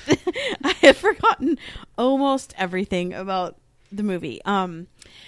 So it's mockumentary style, kind of like a Christopher Guest type situation. It wants to be a Christopher Guest. Oh, totally. And that's basically what it was, right? Like it's trying to be like the dark comedy version of that. And I feel like it had high hopes for what it wanted to be. Like it wanted to make statements against patriotism and gun culture and beauty pageants and classism, but it was so over the top that it kind of missed the mark. That's what I believe. Okay, so it's about the Sarah Rose American Teen Princess Pageant. It takes place in Mount Rose, Minnesota. Is that a real place, Anne? No, it's actually the screenwriter grew up in a town called Rosemount, Minnesota, which is a suburb of the Twin Cities. Okay. So, I mean, that very creative twist. Right. You mean those sin-filled Twin Cities? Oh, yes. Mm-hmm. Sin Cities. Get Sin it? Cities, yeah. And it's a story about, it's a documentary. A documentary film crew goes to document this little town having their version that will then go on to state and then national. And Amber Atkins, this was an all-star cast. Now, I can't put my brain back to 1999 to know if this was like that huge that all these people were in it, but it's huge now. Kirsten Dunst, how do you say it? Dunst? Mm-hmm. Dunst. Denise Richards, Ellen Barkin, Allison Janney, Kirstie Alley, like so many people. Brittany Murphy, R.I.P. Yeah. Amy Adams in her very first film ever, which was a very interesting character. Role. Yeah. Yep. So it's them getting ready for the pageant, and they're all individually interviewed. And there's the Amber Atkins is very poor, and her dream is to become Diane Sawyer. Adorable. And Diane Sawyer won a pageant, and so she knows that this will be the way that she will become Diane Sawyer, is like imitating her life, I guess, step by step.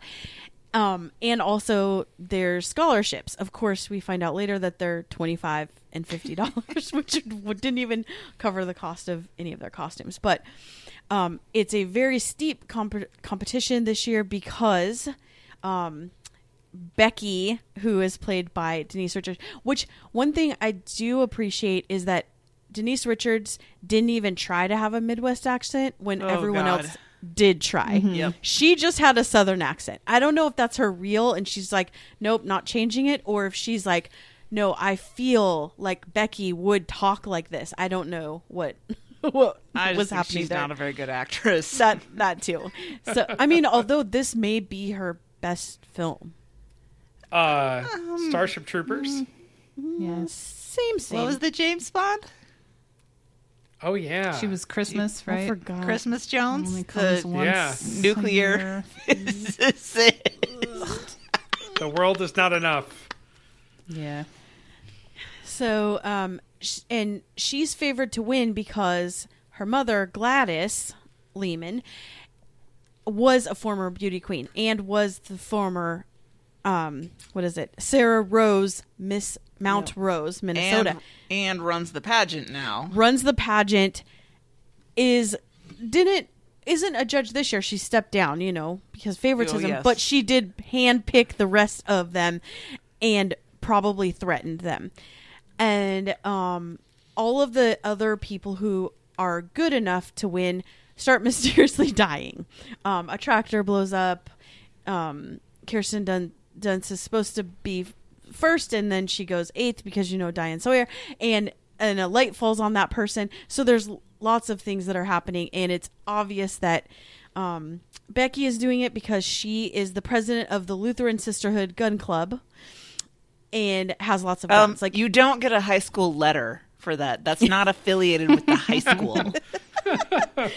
And it was like every scene of her with a gun was, I got this one for my birthday. I got this one for Christmas. And she's like shooting out like brains of people on the shoot 'em up things, posters or whatever they Targets. are. Targets. That's the word.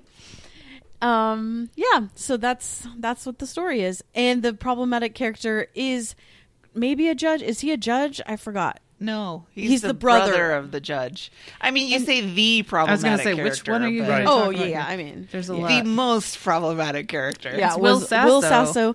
And didn't need to be in there. Like, it didn't even make sense. They could have taken that out and it would have been exactly the same. Actually, it would have been better All right. because Well, if I can interject in the Yes. IMDb trivia, so for what that's worth, one entry says most of Will Sasso's scenes were added during reshoots after producers complained that too few of the male characters were relatable. So they added that relatable character. I guess he is relatable to most men. Yeah. It's true. You related, right, Bobby? Yeah, especially with the when he took his pants penis open. out. Yeah, Yeah. And those overalls, you And he wear got those caught all in time. the car Yep. and he I got got stuck there and just couldn't kids figure threw out how to stuff get at out. him. Yep. That is ridiculous reason to add that Yeah. character. It makes it even worse. Yeah. Questions, Yeah. comments? Okay, so they were going, like you said, for dark comedy, mockumentary, wannabe Christopher Guest. I think we can agree that they did not succeed. Yeah. But they were trying to be offensive, right? Clearly. Yeah. And were. I agree they succeeded in that.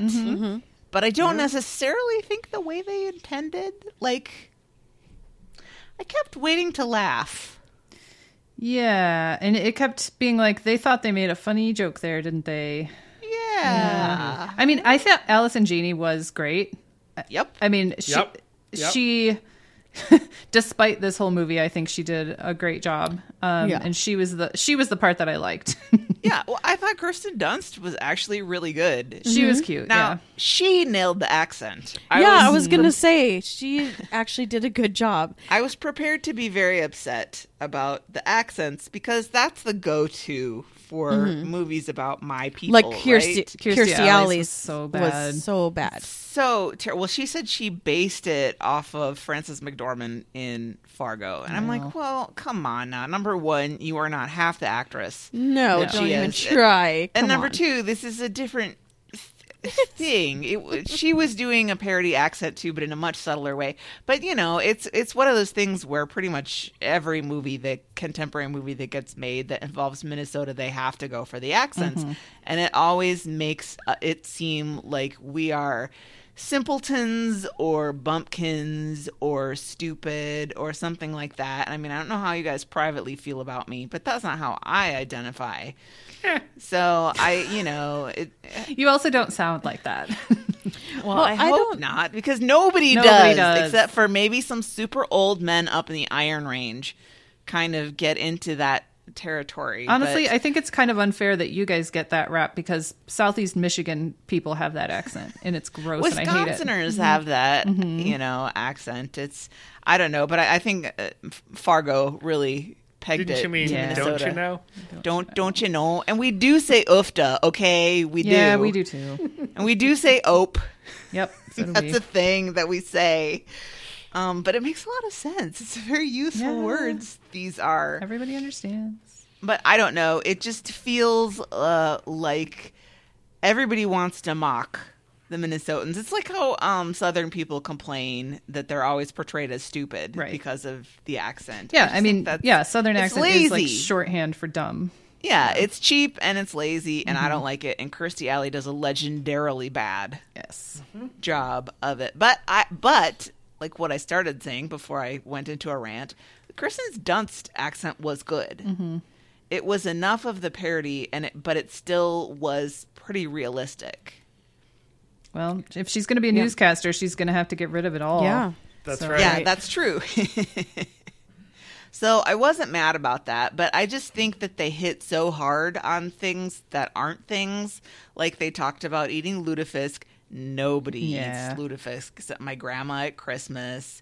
They talked about the Mall of America. Hat tip, that was not the Mall of America they went to. When they pulled up to like in a service level parking lot across from a Target, I was like, that's not the Mall of America. So I mean, I don't know. I read they filmed at the Eden Prairie Center, which is like 15 minutes away from the Mall of America. I'm like, maybe their filming permit got denied or something. I don't know. Or too many They people. They didn't. They just, like did enough research to hit on the big things that aren't really things anymore. I don't know. They had some townspeople wearing cowboy hats. We don't wear cowboy hats in Minnesota. Yeah. All the farmers wear ball caps. Nobody wears a cowboy hat. So I don't know. It was just like you're not even mocking us correctly. Weird. I don't know. Then they went to the hospital to visit the previous year's winner of the Sarah Rose pageant, and they went to the sign said anorexia / bulimia wing. Where do they have an eating disorder wing? Well, again, that I think they're leaning in. Just this was the problem with the parody of a lot of this movie is Yeah, that it they didn't either come leaned off. in too far or not far enough in different spots. I mean, I worked at a Yeah. hospital that had that, but it was a psychiatric inpatient hospital, and there's only one of them in the state that has an eating disorder unit, and that's what they would call Yeah, it. that was on about beauty pageants and Yeah, that was like that. Yeah, there's no eating disorder wing in the Mount Rose Hospital. No. The Eden Prairie Center Mall, which was used for Drop Dead Gorgeous, also used, and actually for some reason, something I knew in the back of my mind, for mall rats. I think we may have discussed that at some point because I wouldn't know why I would know that otherwise. But Who knows? you know, I mean, I don't understand. There's no reason to make a big deal about the Mall of America if you're not even going to show an exterior of the Mall of America. I don't think get just it. because it's called the Mall of America. America. And Yes. it is in that scene where she talks about the theme of past pageants, isn't it? That was hilarious. A-OK in the USA, made in America. Made in America. And it was around the early years of the Mall of America. I think that was maybe like 93, 94, 95 was when it first opened. So we're still within the first decade. So everybody I was suppose, very excited. Yeah. I mean, nobody who lives in Minnesota cares about the Mall of America. That place is And- a tourist trap, but... And why do you hate America? Let's see. Where to begin? Libtards. This is the land of the free because of the brave, Anne. Right. I forget. I can't remember that, Bobby. The thing that I did chuckle at internally, like I never did an outward laugh, but when the mom's when their trailer blows up and she has a beer can fused to her hand for the rest of the movie, I thought that was like mildly funny. She's Oh. so great, Ellen Barkin. There was here's another good IMDb trivia fact. Rather than Ellen Barkin and Kirstie Alley, the first choices for those characters were Goldie Hawn and Sigourney Weaver. Oh, Wow. Now that's intriguing, isn't it? Mm-hmm. What Sigourney Weaver would have done for that part. I know, was that before or after Working Girl? Because I could kind of see that being in the same. I guess Working Girl was quite a ways before that. So she had that reputation for being able to play that bad guy. Yeah, the talent, minus Kirstie Alley, was really good in this movie. Even like the smaller roles, offensive though they were, had like really good actors in them. I just think that they were directed in ways that did not bring out their best. Let's put it that way.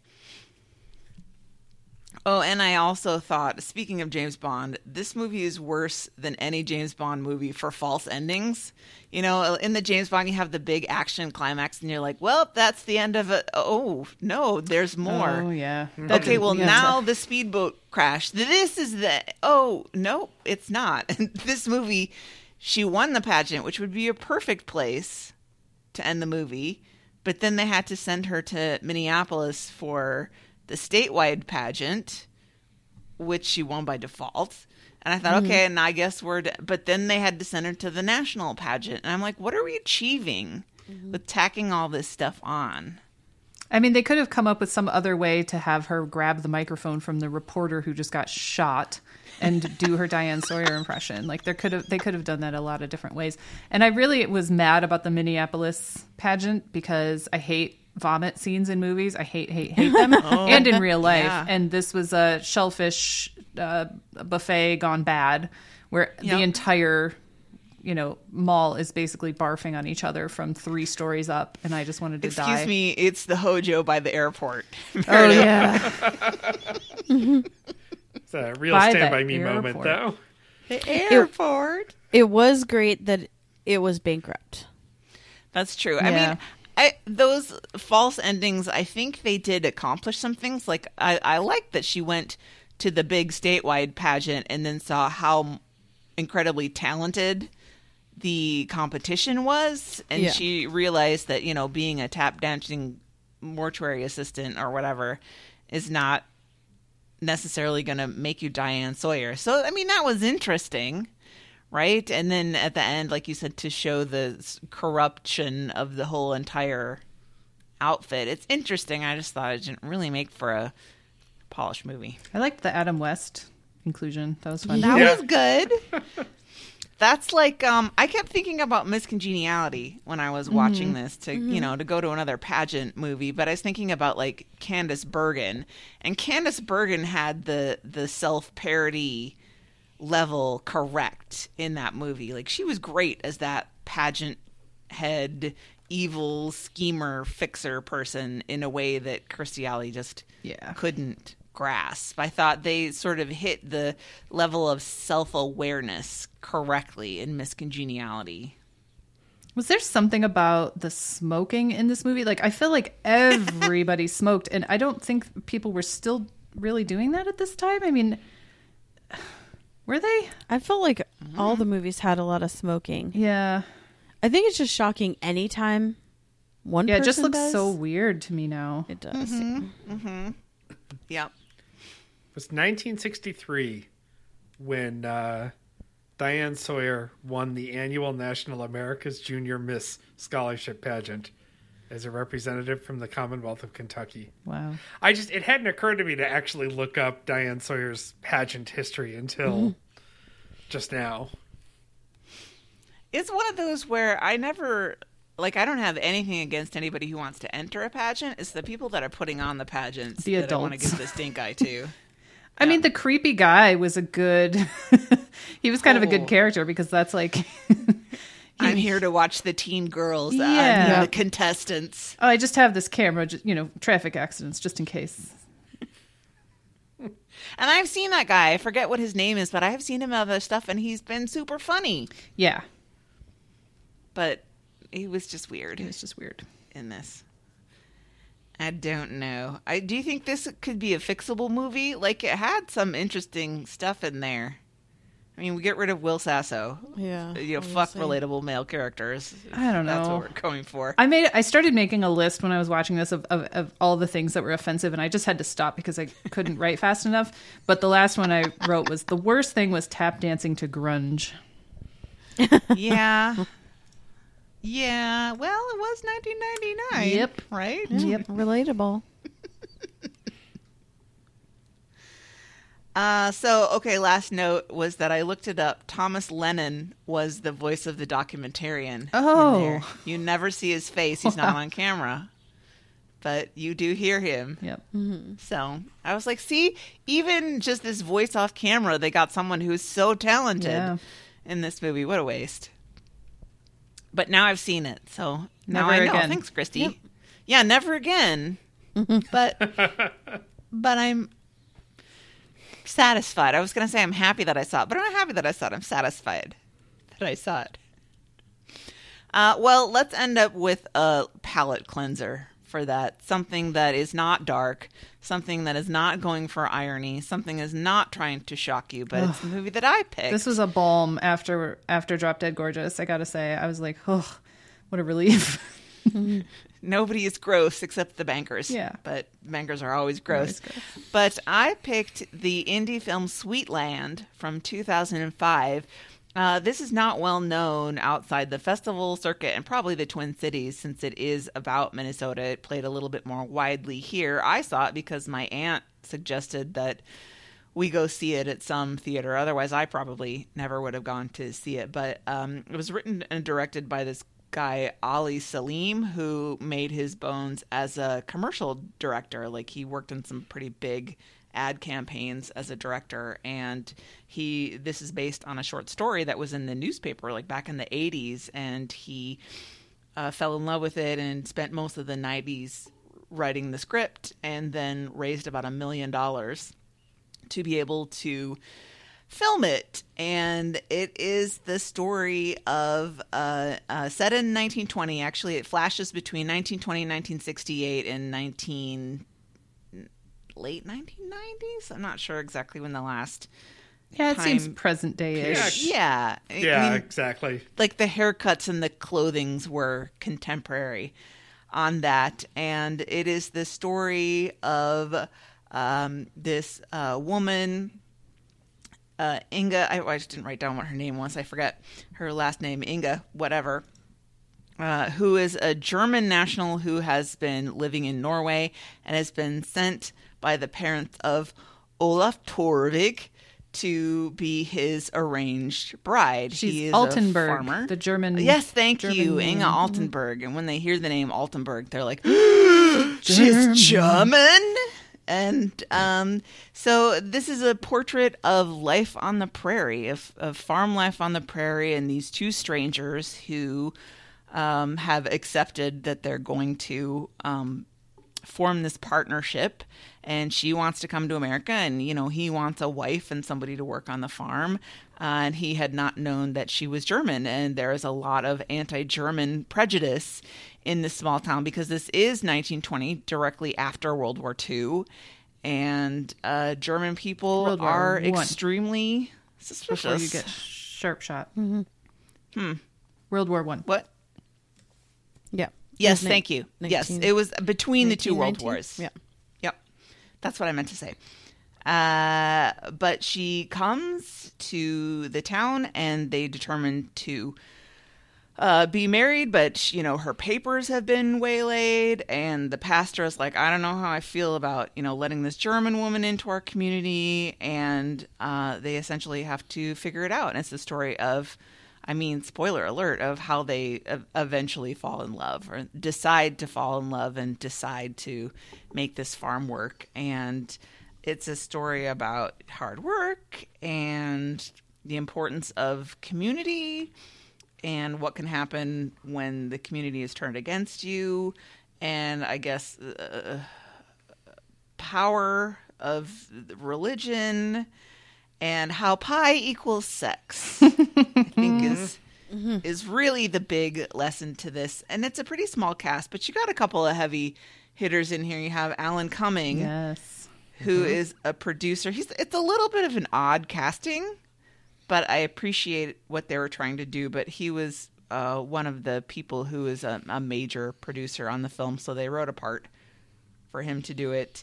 Alex Kingston, who I know from ER, who plays Alan Cummings' wife. Oh yeah, she's great. Who else? Yeah, Lois Smith is in it as the elderly Inga. The priest. I don't remember. Yeah, who's that? William Hurd, who is not William Hurt. Peter McAllister. Yes.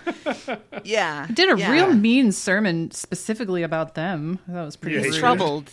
He's troubled, friends. Troubled about this influence of this Yeah. German woman. She's not like us. Nope, she's not. And I don't know what else to say about it. It manages to be heartfelt without being corny. I think it could easily be corny, but it's not. There's I a think lot of probably.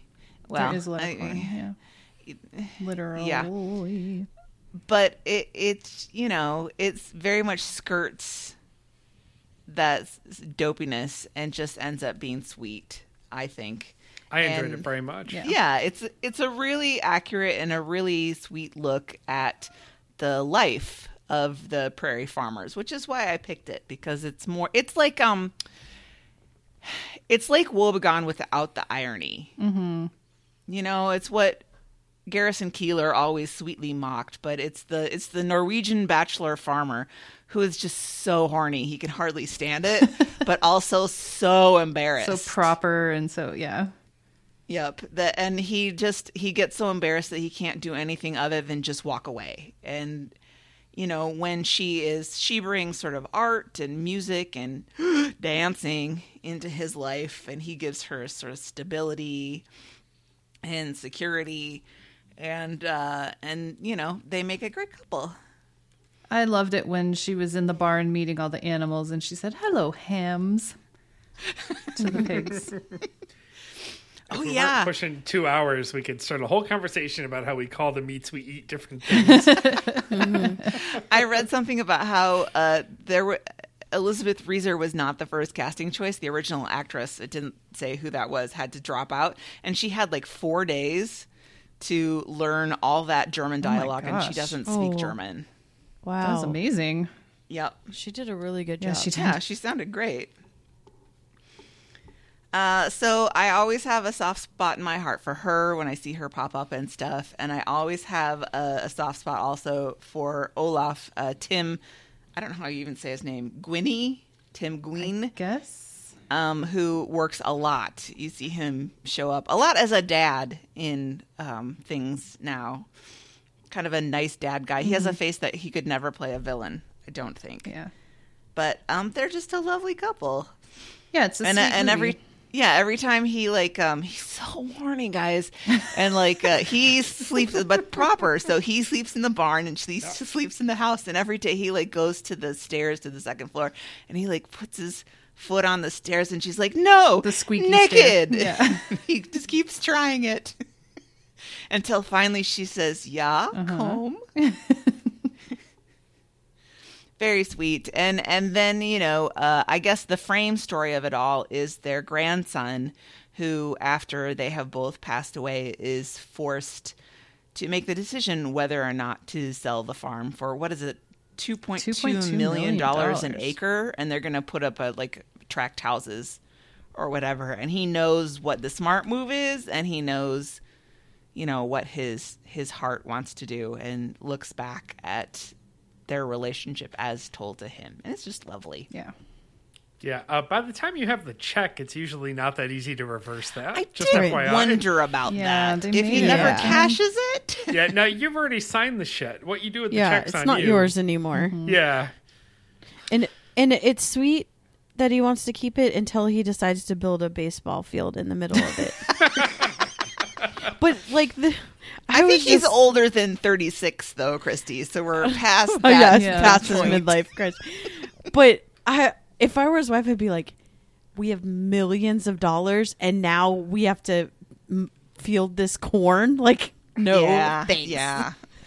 I'm sure. What I like to think is he, worked it for about a month.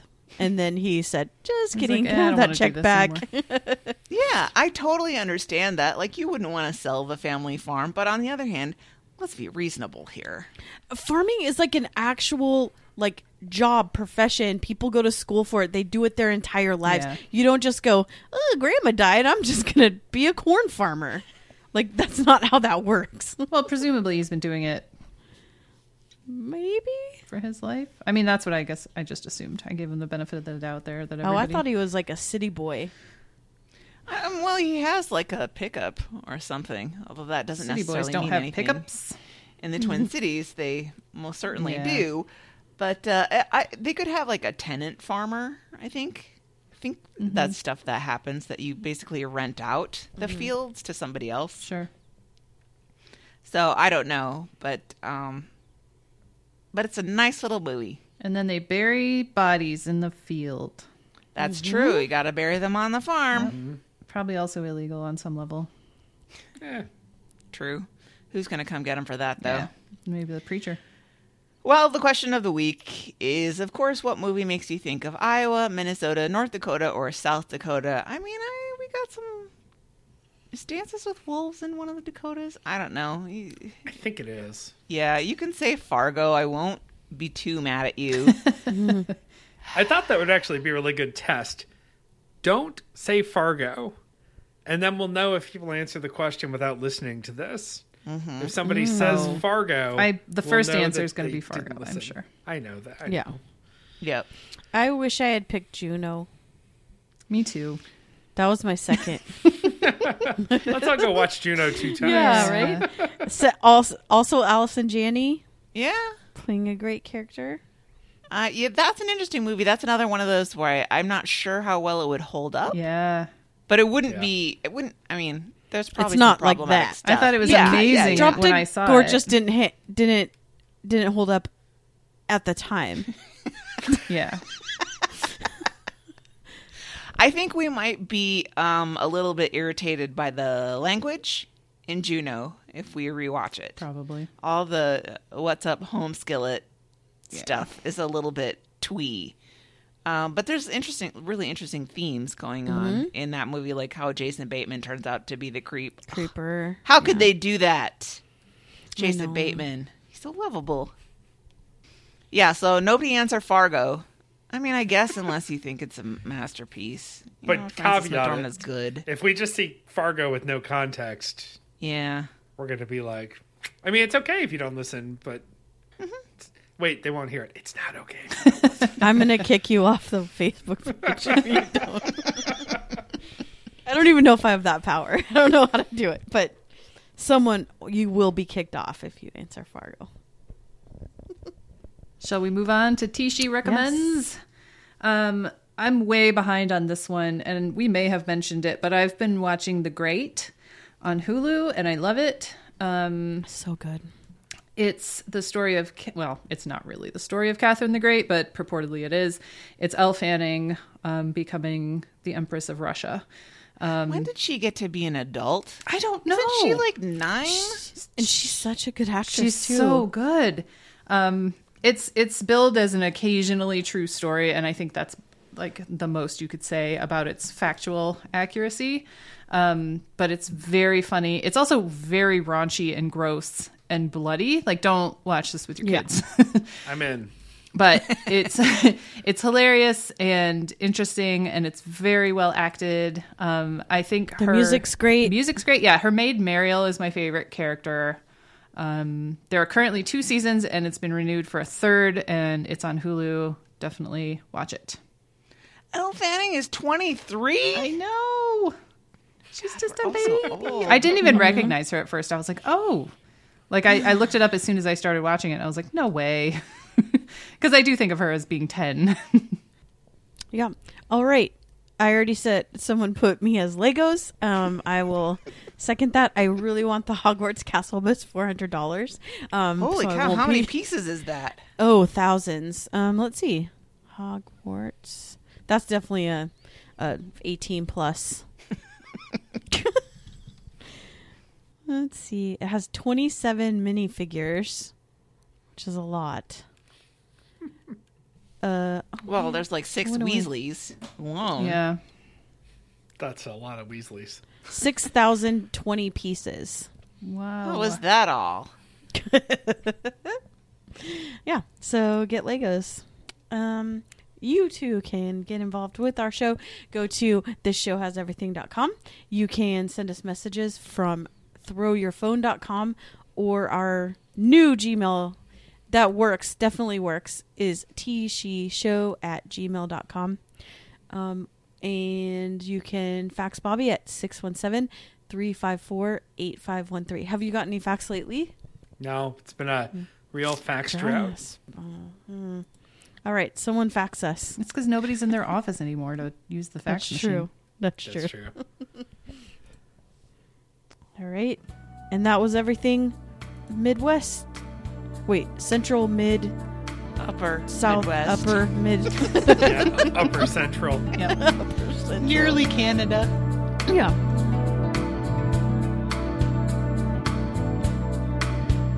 You'll remember me when the west wind moves upon the fields of barley.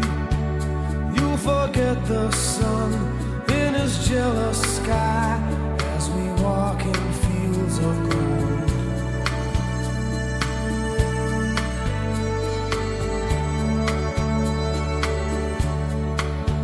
So she took her love for to gaze a while upon the fields of barley.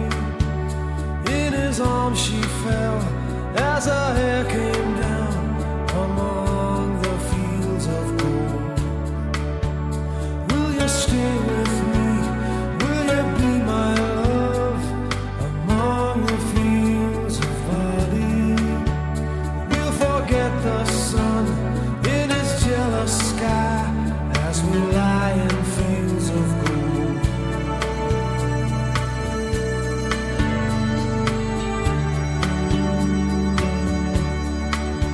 See the west wind move like a lover's soul upon the fields of barley.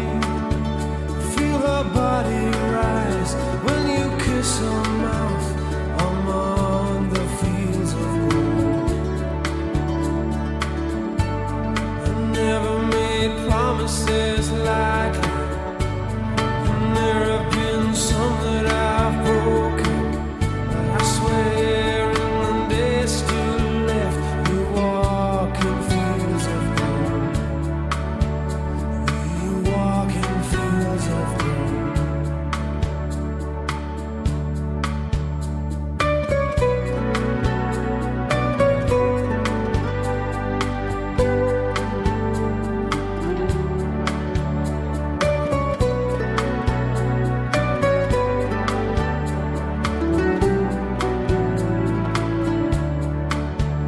Many years have passed since those summer days among the fields of barley. See the children run as the sun goes down among the fields of gold. You'll remember me when the west wind moves upon the fields of barley. You can tell the sun in his jealous sky when we walked in fields of gold. When we walked in fields of gold. When we walked in fields of gold.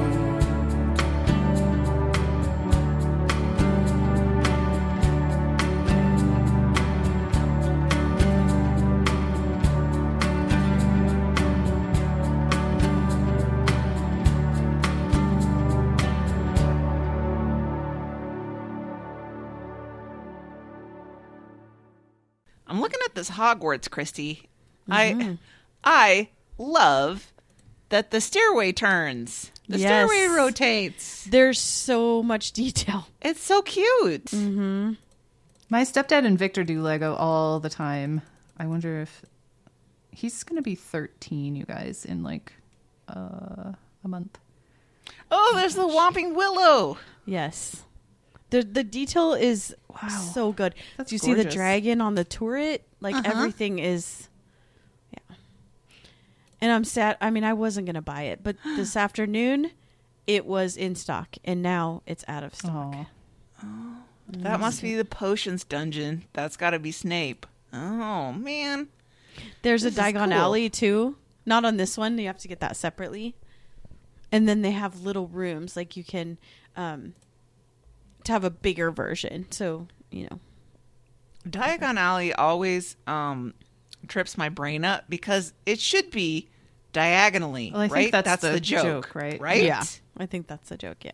It took me a long time to realize that because I read the books and I didn't well, I guess that means I should have known sooner because you could. But look yeah, at it but and the see way the word that diagonally. Diagon Alley, it's like, I guess the emphasis is off. Yeah. And that's what confused. Ooh, boy, that's cool looking. You should get it, Well, Christy. Christy, you should get it.